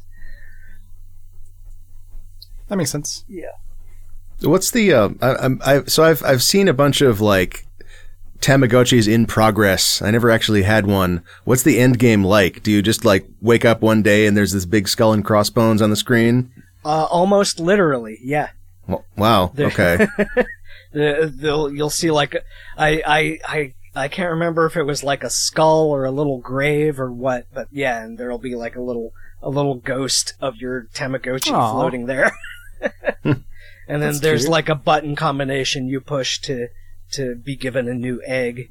And then it'll have in at least the one I've got has in the menus you can pull up a list of the previous generations so you can see what you had previously. Huh. Well, are you becoming a more responsible pet owner by learning stuff about these Tamagotchis? I was doing okay for a while, but this morning I slept in and the entire screen was full of poop, and the guy was kind of unhappy. Is there a poop cleaning minigame? It's not a minigame. There's just a menu selection and a button you push. Icon looks like a little toilet, and you push it, and it like a wave of water sweeps across the screen. And probably your Pokemon is poisoned from having been rolling around in shit all morning, so you have to inject it with medicine a couple times. Oh man, this is definitely more involved than I had imagined. Is it a Pokemon, or like is Tamagotchi a different did I say Pokemon? No, it's Tamagotchi is its own. It's a whole separate. Yeah, I it's think you just have own a breed of little guys. You just have a taxonomy where everything in the world is a certain kind of Pokemon. Yeah, It is. I mean, basically. it Your car is a literally big metal it is- Pokemon. And This one is literally a monster in your pocket, right? Like Right. this is. So that's it's not a monster. isn't it? Though? I think Nintendo has like divested themselves from the Pocket Monster branding. Do you ever? They still use it in Japan, actually. Oh really? Yeah. Do you ever like find out that your Tamagotchi is like racist, and you have to decide whether you want to like just give it a little too much medicine on purpose? That Didn't that need to might raise be it right that might next be in the time. new ones, because the new ones actually have the full color LCD screens. So Oh, so they can be different so maybe, races. Yeah, maybe they can be racist now. I don't know. I actually ordered a new one of the newer ones, like the last one that they made that they put out in English, which was like 2010 or something. So when that gets here, I'll compare them and report back. I thought the reason that they were imported in the first place is because there was no text on them. I thought it was all just like iconic UI. Well, certainly like the It early used to be Tamagotchis, that like way, but yeah. No. the resolution just wouldn't be high enough to have. Yeah, Right. didn't You would really just have. All they'd have to do is localize the manual. Yeah. Which I think it'd be more fun if you didn't read the manual. Right. Yeah. Like like Neko Atsume. Neko Atsume, yeah. Which, lost all appeal once it was localized. Yeah. Like I've seen people playing the game. Like saw people playing the game after the localization who just like didn't rename their cats. Like they would have the default English pun names. And wouldn't name them something funny themselves. Like, what's the point of even playing this game? And then, like, a lot of it was realizing that, like, each cat has a power level, which is a joke, like, on the part of the developer. But the joke, that as a joke is less interesting than the mystery of, like, wondering what this weird number is. Yeah. Yeah. Yep. Yeah. No, I think that's a pretty classic, like, you can divide up how people approach video games by whether they're the kind of person that immediately lost interest in Neko Atsume after it was localized. Right. Yeah, we're obviously right. We're obviously the sophisticates here, Jim. No, yeah, yeah. right. Although you have to be kind of an idiot to play it in the first place. So let's be honest. What about you, Kevin? I never played Neko Atsume. It's because you're smarter than both of us. I have not really played Combined. a whole lot of things because I was at the conference. Play some Hearthstone. I did play some Hearthstone. It's so good. So I went through probably about a week or so of kind of, I wouldn't say despair, but I was really unhappy because when the new expansion came out, everything was thrown into disarray, and there was like a day or two it was like pretty fun because nobody really knew what was going to be good or bad or whatever, and not like there were still a bunch of gaps in cards, and so you never knew what you were going to be up against. So we're not talking about Hearthstone. We're talking about the concept of a living the card evolution of a metagame over time. Okay. Just before you Yeah. What? I wasn't gonna. before you leave. And I think I became more pleased once I had like the meta sort of settled out a little bit, and I made some choices about what kinds of things I wanted to play, and have been enjoying it a lot more since then. And I discovered how to play a freeze mage, and that is a fascinating exercise because you basically ignore what your opponent does, kind of. It's just stalling until you get the right card combination, and then if you haven't died by that point, you win. Yeah. Which I was like, whoa. And I had never played one before, so I had never understood what they were doing when they were playing against me. And so that was kind of instructive and interesting. I feel like after this expansion came out, there was a minute where the meta settled into kind of a series of local maxima that everybody was like, oh, these are super overpowered and busted and this sucks. How could it be like this? Like it did last time with like the Pirate Warrior thing, because it was like, this seems unfair how good this is. Pirate Warrior is really bad. Strong. It's still pretty strong, but it's not just like unbeatable, right? Like the people have devised hard counters to it, right. And that has made it so it in turn like becomes less popular when there's a chance that you're going to run into a hard counter for it, right? Like they're just things about the way a metagame evolves, no matter what it is. And I think the same thing happened here, but everybody was so hand-wringy about, there's that Polygon article about Hearthstone requires players to spend too much money in order to have a chance of winning with this new expansion. They finally gotten greedy in their shitheads now. It does feel like they've gotten greedy, honestly.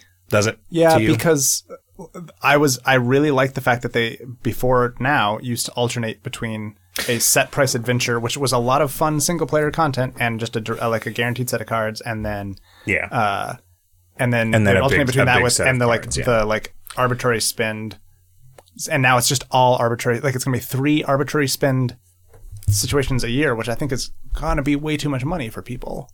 Yeah, and I think they're going to lose players in droves this year because of this choice. They might make more money for a while, but then it's. I think I'm curious. I can still give them the benefit of the doubt and say that decision to stop doing those single player things was not motivated by wanting to make more money. I think it was just because there was less of them last year than the year before. Well, no, it alternated it was just every other one. Well, but because there was an odd number of expansions per year, yeah. But I think that I think that it was too much work to make those good. Really? Yeah. Huh. I think that coming up with novel, like entirely new game modes in that engine just got too hard. That is my feeling about it. That's very charitable because it feels a lot like they kind of have seemingly run out of ideas for tavern brawls too, and also like they get a lot of that kind of stuff out of their system in a way that's much more easy to test than anything that people have to spend $20 on. I don't know. I also like the single player adventures were like my favorite thing about the game. Yeah, and I'm sad that they're gone, but I don't know. It just seems like that part of it kind of ran its course to me rather than they decided to focus their energy on stuff that would make more money. Because Blizzard, I don't think has ever really, they've never had to do that. They've never had to make decisions based on profitability because they just got, they did a real good job making money early on. But we don't really know what their financials are like. And it's also sure. Activision Blizzard now, right? So there's a little bit more corporate pressure to be profitable. Yeah, they have growth said there wasn't in the they said there's no direct interference. As long as WoW is making as the amount of money that it is, they pretty much got left alone. That was a couple of years ago. That was a couple of years ago. Making more money than it probably is now too. Sure. Yeah, I don't know. I mean, nothing has happened that has made it so I don't trust them. And I've got sort of a raised eye. So because of this change. A thing that they did that made people sad is instead of every class having 2 legendary cards that are just like creatures that you can play in this set, they did 1, and then the other class legendary was a quest, which is like an entirely new game mechanic thing. It's a 1-mana card that starts in your opening hand. You play it, and you have this set of criteria that you have to meet, and then it gives you, as a reward for meeting that criteria, a really overpowered card that you can play. And the fact that those were at legendary rarity, and that you see them a lot because a lot of people are playing with them because they're real cool and fun, made a lot of people real salty. Yep. That so they had said something about having some single player content in the expansion, and I was like, oh, of course what they'll do is those will be the rewards for 9 little class quests. But they always said that was going to be starting after this set. Oh, did they? Yeah. I didn't remember that. Yeah. Or I didn't hear that. Yeah, I mean, this I think would have been better. I don't think that putting these in at that rarity was a bad idea, but I think they probably should have and probably did anticipate that there were going to be a lot of people who were sad about it. I mean, if you keep playing, I don't know, this is easy for me to say because I just spent a bunch of money on it and I don't care. I don't like that money's just going to get stolen by hackers because my bank password is 123ABC. Oh, mine's ABC123. Oh, okay. Cool. We should swap. It'd be more secure. Password brothers. Yeah. But yeah, I don't know. Everything always heralds doom and gloom. Everything is always the last fucking straw. Everything is always the fucking canary in the coal mine for, that's it. These guys are evil now. And it has always been so. And it's like, there are so many, the internet is just a machine for false positive canaries. Yeah, I mean, it's the same with Nintendo. How many decades has it been that people have been shouting that, oh, Nintendo's dead now. Every single thing they do. Yeah. I finally heard a good business case for why they discontinued the NES Classic. Why's that? Well, this is just a hypothesis, but the hypothesis is that since the Switch did unexpectedly well, they didn't want to cannibalize Virtual Console sales. I thought the Giant Bomb guys were hypothesizing that there just wouldn't be Virtual Console on the Switch, which seems crazy to me. That seems really unlikely. Be real surprising. I saw an announcement of a Super NES Classic, but I don't know if it was real or not. That sounds like a fan work to me. Okay. Yeah. Yeah, I mean, that's something that everybody wants. So, like, why would they make it? Yeah, stupid, dumb Nintendo. They're never going to stay in business for 200 years. Oh my God, they're so fucking good at business. Do you guys want to talk about the assignment? Yeah, let's talk about this game. Or did you have any other games to talk about before? No, nothing. Okay. Nothing of import. Go ahead. So wait, the assignment is Yooka-Laylee. Yooka-Laylee. Yeah, which was a Kickstarted game made by the Banjo-Kazooie team. Yep. And they promised a revitalization of the 3D platformer, the Nintendo 64 era 3D platformer. Yeah. And they made several $1 million. Yeah, it was like £2.5 million. Ooh. That's very heavy. Yeah. That was part of the that problem. Would probably sink the boat. Yeah, it was all mini games. All that weight was mini games. So describe the game to me, a person who's never played it or seen even 1 second of footage of it. You haven't actually looked at? Nope. Wow. I'm sorry. I thought it'd be funny. It is funny. Man. It's pretty funny. Zach, you should look at it just a little bit, just so that you can understand how much I hate the character voices. The first 10 minutes or so are real bad, Riff. Like it gets a little bit better after that, but then it kind of stays bad. Do they still use the same voices? Yeah, no, that is throughout the whole thing, and it's really annoying. But did they at least do the thing that most games do, where the VO gets sparser and sparser as the game goes by? No, it's not VO. It's like procedurally generated sound. It's gibberish. It's not this is something procedurally generated. They recorded each guy saying 3 things. Like no, ook, seriously, that's actually what it is. And they string them together. That's disgusting and dumb. Why is it not just procedurally generated? That would make way more sense. Man, well, it's it's so bad. So I actually have some insight into this because I replicated this process for Frog Fractions. Okay. Like if you remember what the little dudes who pop up in the corner sound like, it's the same thing. Okay. What I did for that game was you record discrete chunks of gibberish. And then, clip them to where the silence ends is exactly where that sound ends.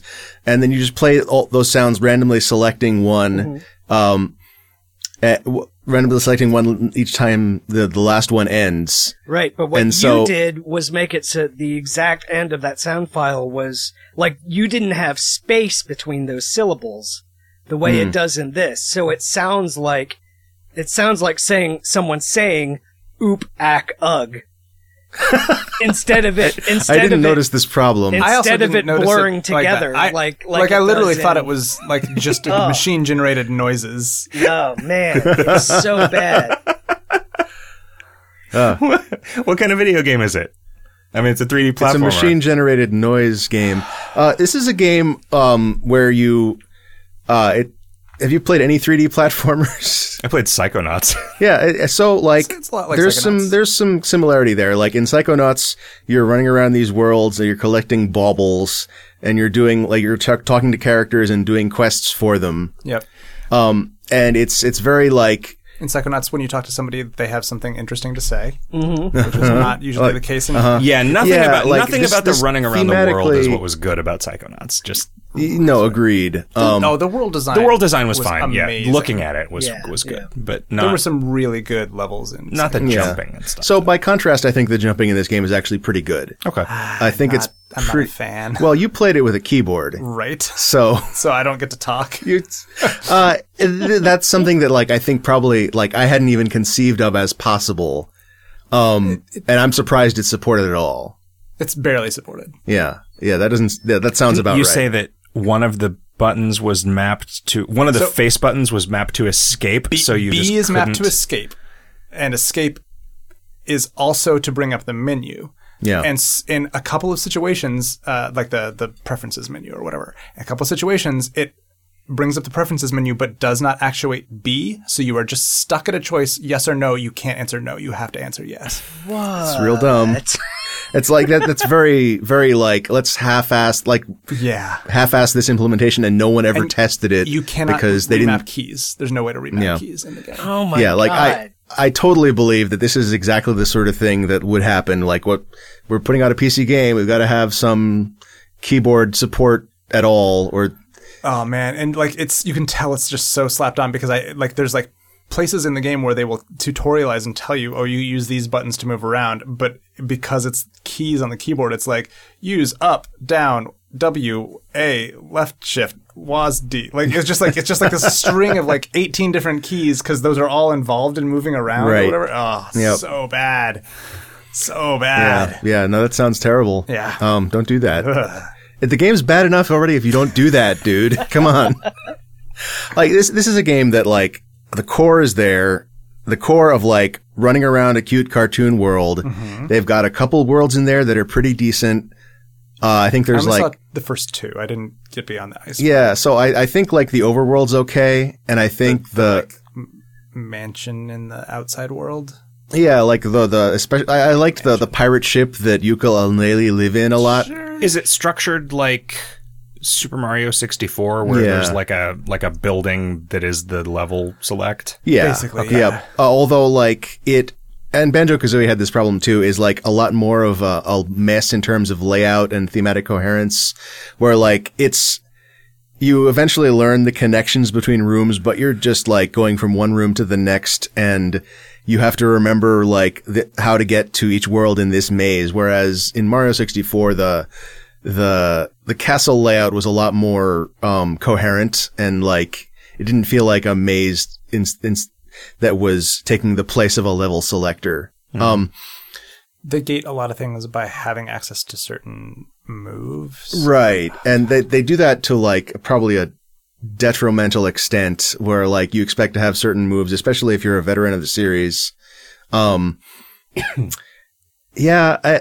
They break the fourth wall constantly. This is so like And it's like the style of humor is very like gross British humor kind of stuff. What it is?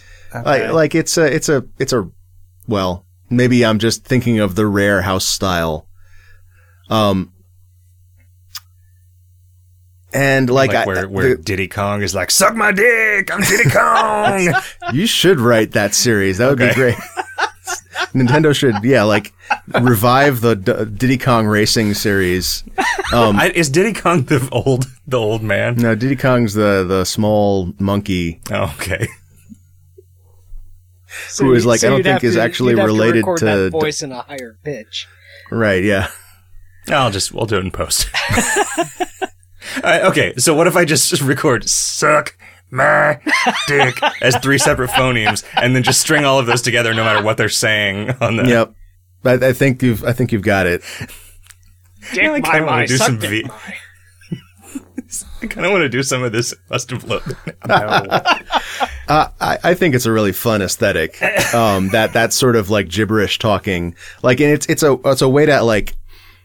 This is something I did a lot in Frog Fractions, was just like come up with like big pools of easy to create content, just to have a lot of variety for stuff. And so I just got a bunch of friends to like make gibberish noises into a microphone. I like it a lot when it's musical, like in Animal Crossing. Animal Crossing. Oh yeah. I knew you were going to say that. I That's don't how they like do it in the Animal Crossing either. In I think the, it's no, annoying. I hate it in Animal Crossing. I liked it in Knights of the Old Republic, where okay.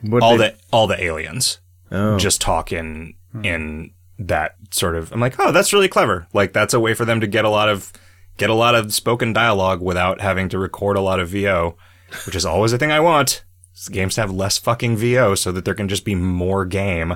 Are the people who speak English, they've fully voiced? They are, yeah. Okay. And there's a lot of them. Yeah. So the problem with this game, like, I think the core loop is good. The problem is that they were just way too ambitious. They really, really were. Like scope creep is like insane in this game. I think I think there were a number of factors. But one of them is that, like, if you look, I was going back to the Kickstarter and looking at, like, the list of stretch goals they had. You can go down the list and say, like, oh, this added nothing, this made the game way worse. Oh, wow. That, like, just the fact that, like, they couldn't cut that stuff, like, we're not going to be able to do a good job at this, so let's just not do it, and the game's going to be better. They couldn't do that because it was a promise they made.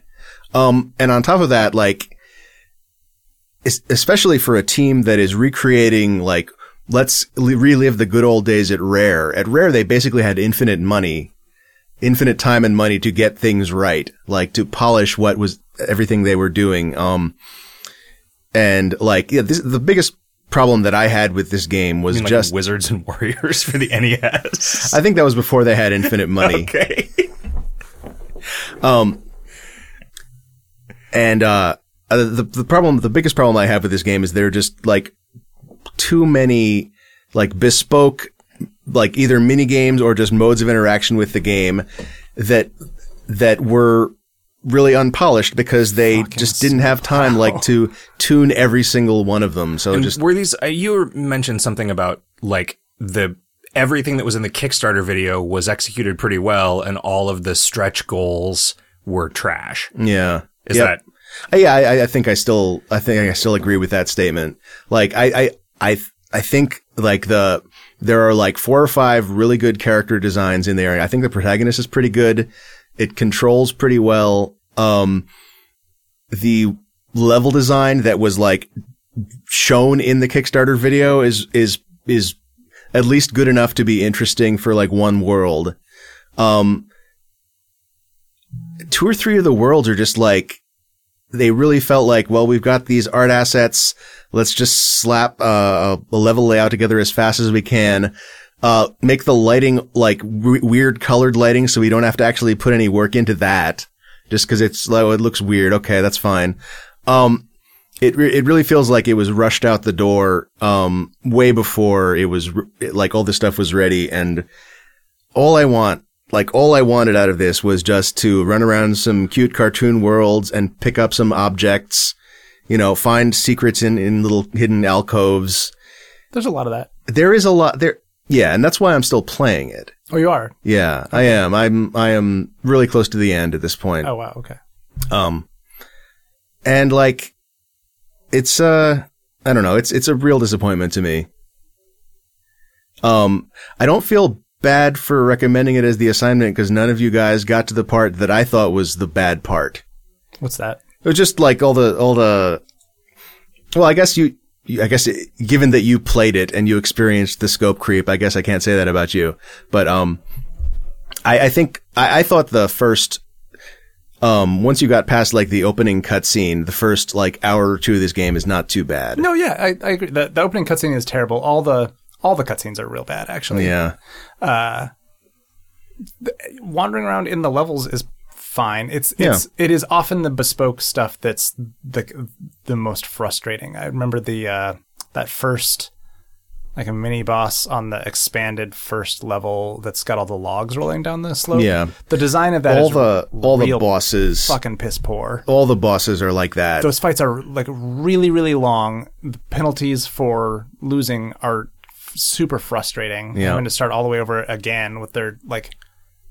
Yeah. So I listened to the Polygon Quality Control podcast about this, and it was somebody who hated the game and was forced to write a review of it, being interviewed about that review. And so many of the things that she said, I was like, well, okay, I'm not buying this game.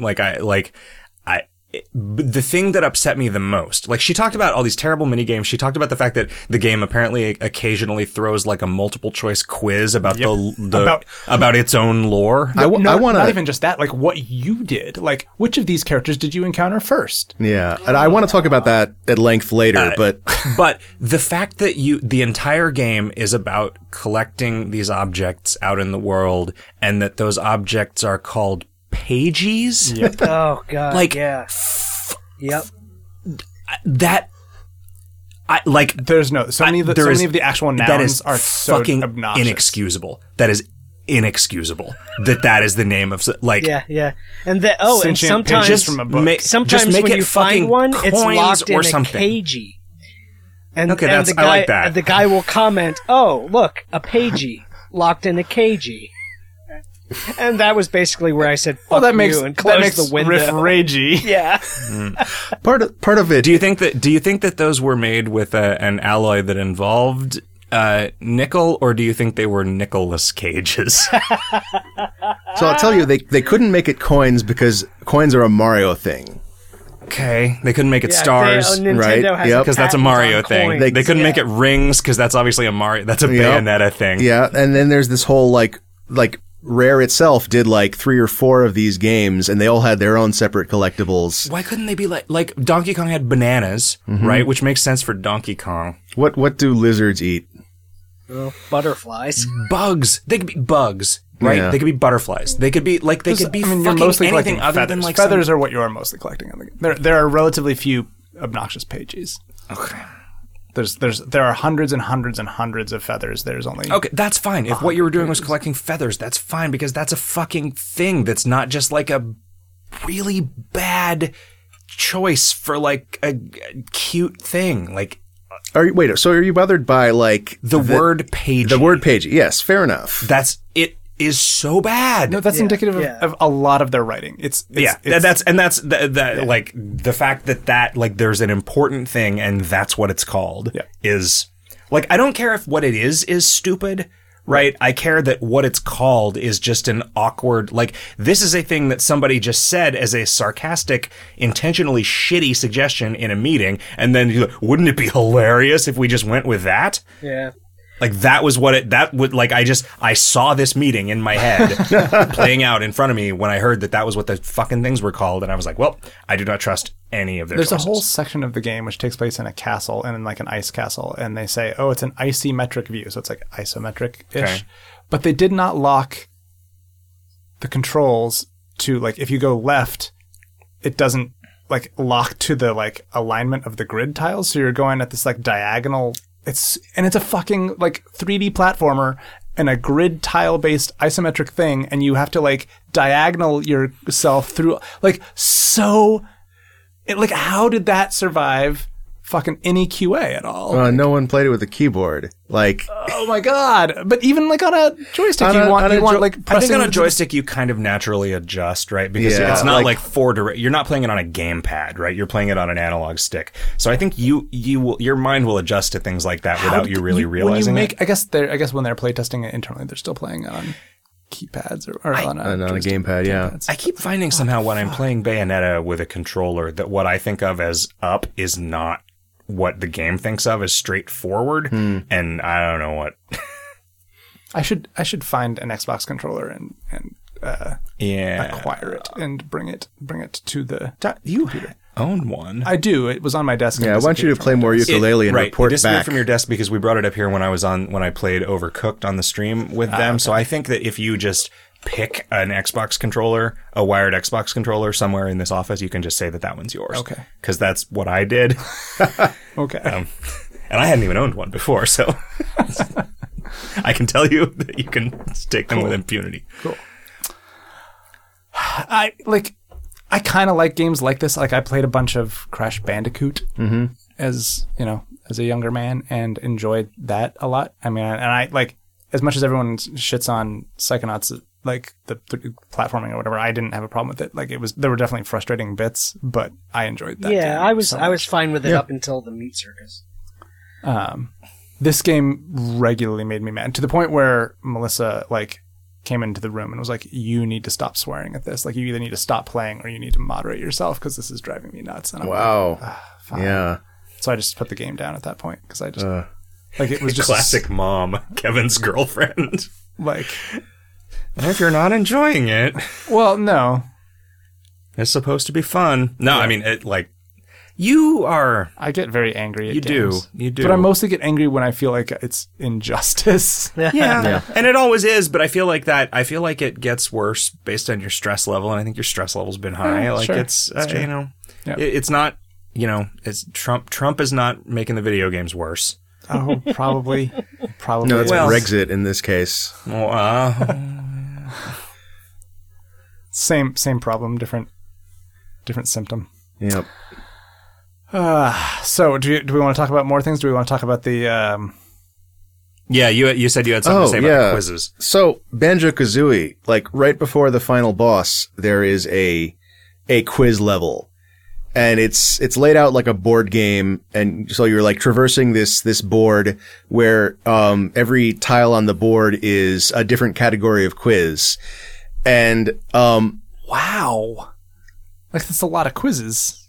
yeah, there's like every sort of type of question that you Each is just one question. well, there's a category of question which is like, what level is this screenshot from? Right. And there's a category of question like about Gruntilda's life. Okay. And that's information you gather over the course of the game. Yeah. Things like that. And then there's like also like sometimes the questions aren't questions. They're like replay this mini game that you probably already played to get to this point in the game. And this, I thought like, this is a real highlight of the game. Like, Really? yeah, not because it's not like the fucking quiz in Yooka-Laylee. Okay. This is like a game where they actually like took the time to like make sure the questions were fair and interesting. And not only that, like the fact that you can choose what you can take various You have paths control through the over it. board. Okay. There are things you can do to mitigate risk. There are like, you can choose like, sometimes you can get these little items that allow you to bypass a question. Okay. And this makes it an actual game where you can strategize. What is the penalty for failure in that one? So you have like, you have a health bar and you might either take a hit.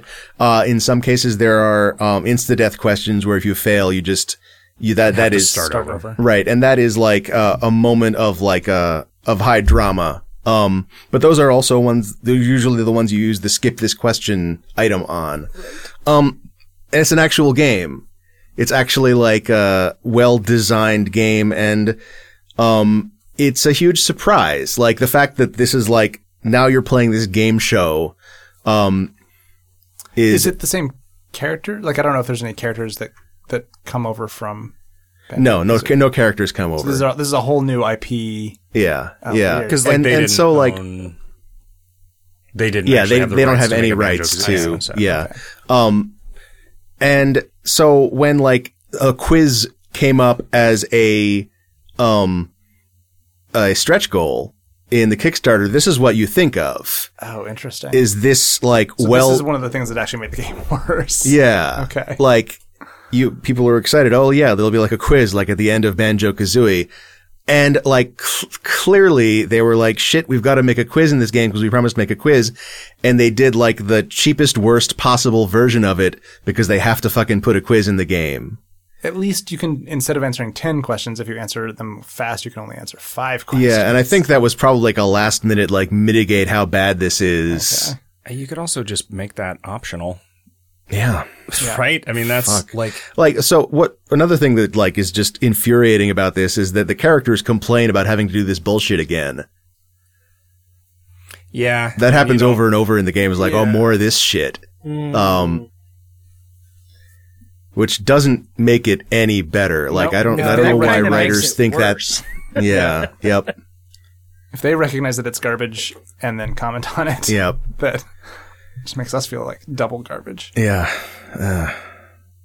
I really wanted this game to be, I didn't think it was ever going to be good, but I wanted this game to be like what it used to be. You know, but you've changed. A Banjo-Kazooie. Yeah, I have. I would gladly have played if they had made it like N64 level graphics, I would have been happy with that. Like Banjo-Kazooie is a game that I could play those levels forever and just be like, yeah, this is something that is like, I'm exploring this space. It's not like that interesting, but it's also like, that's a cute thing over there. I'll go over to see what's in this corner. Like, that is an activity that I could have infinite of in my life and be pretty content with it. And there's some of that in here. There's just enough, like, to make me miss it. You know, there's just enough to make me, like, annoyed that that's not what this game is. Yeah. Nostalgia. Yeah, that too. It'll kill you.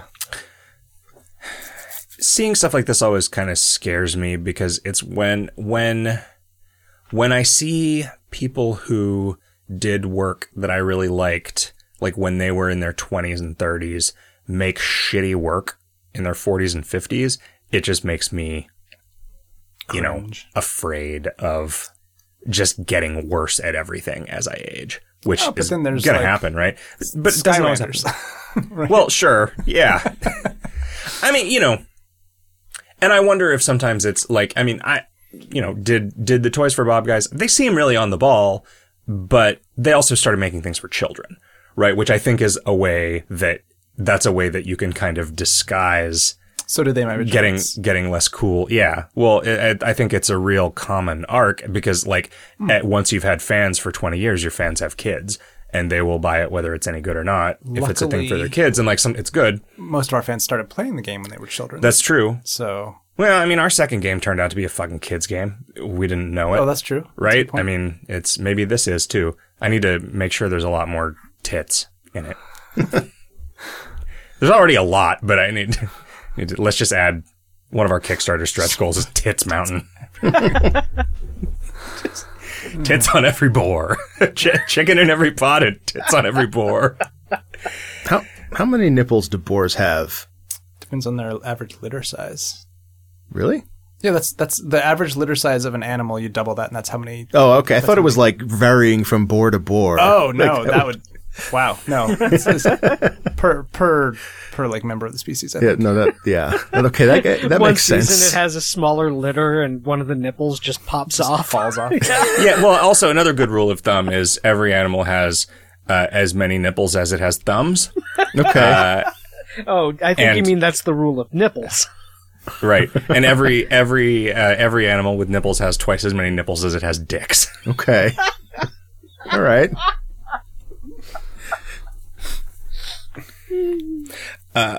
So our next assignment is an old game that I played when it was new. It's very small. It's free. It is a monochrome Metroidvania shooter game called Hero Core. Yep. Which this was a game that I think you had not played, and one of your friends recommended it to you. It's very, very good, and I am excited to play it again and see what. It seems like looking at the patch notes, some new modes have been added and stuff. Cool. Like at some point between when it was. No, is it still under? How old are we talking? It's 2012, 2013. Okay. Yeah. It was. I feel like it was played in a browser, but now you download it. Maybe I'm wrong. Maybe it was always. Sounds like something that would happen with a Flash game. Always a download, yeah. But anyway, I'm excited to play this, and I really do like. We need to send out another round of Patreon suggestion forms. because it honestly was pretty good having somebody else make those decisions for us for a while, and we've gotten through the whole list, and we need to do it The only again. problem was that a lot of those games were big, long games, which we are not going to have a bunch of time for the next few months. So. But we can cherry pick, and That's true. we should at least have some on file, because there's people who've joined the Patreon at that level and have never gotten the chance to suggest anything, and that sucks. And I'm sorry to our Patreon backers, such as Jim Griftwood. And Griffin Shang. Grim Giftwood. Accelerando Kawasaki. Oh, wow. Yamaha Hammers. Tengu Balthazar. Hamish Young. Okay, gentlemen, I've had a fantastic time recording episode number 283 of Video Games Hot Dog with you, and I hope we do it again real soon. And listeners, I hope you'll join us. And until you don't, cockaboo balaya. Cockaboo balaya. I bet they'll join us. Have a great week, everybody. Good night. Good night.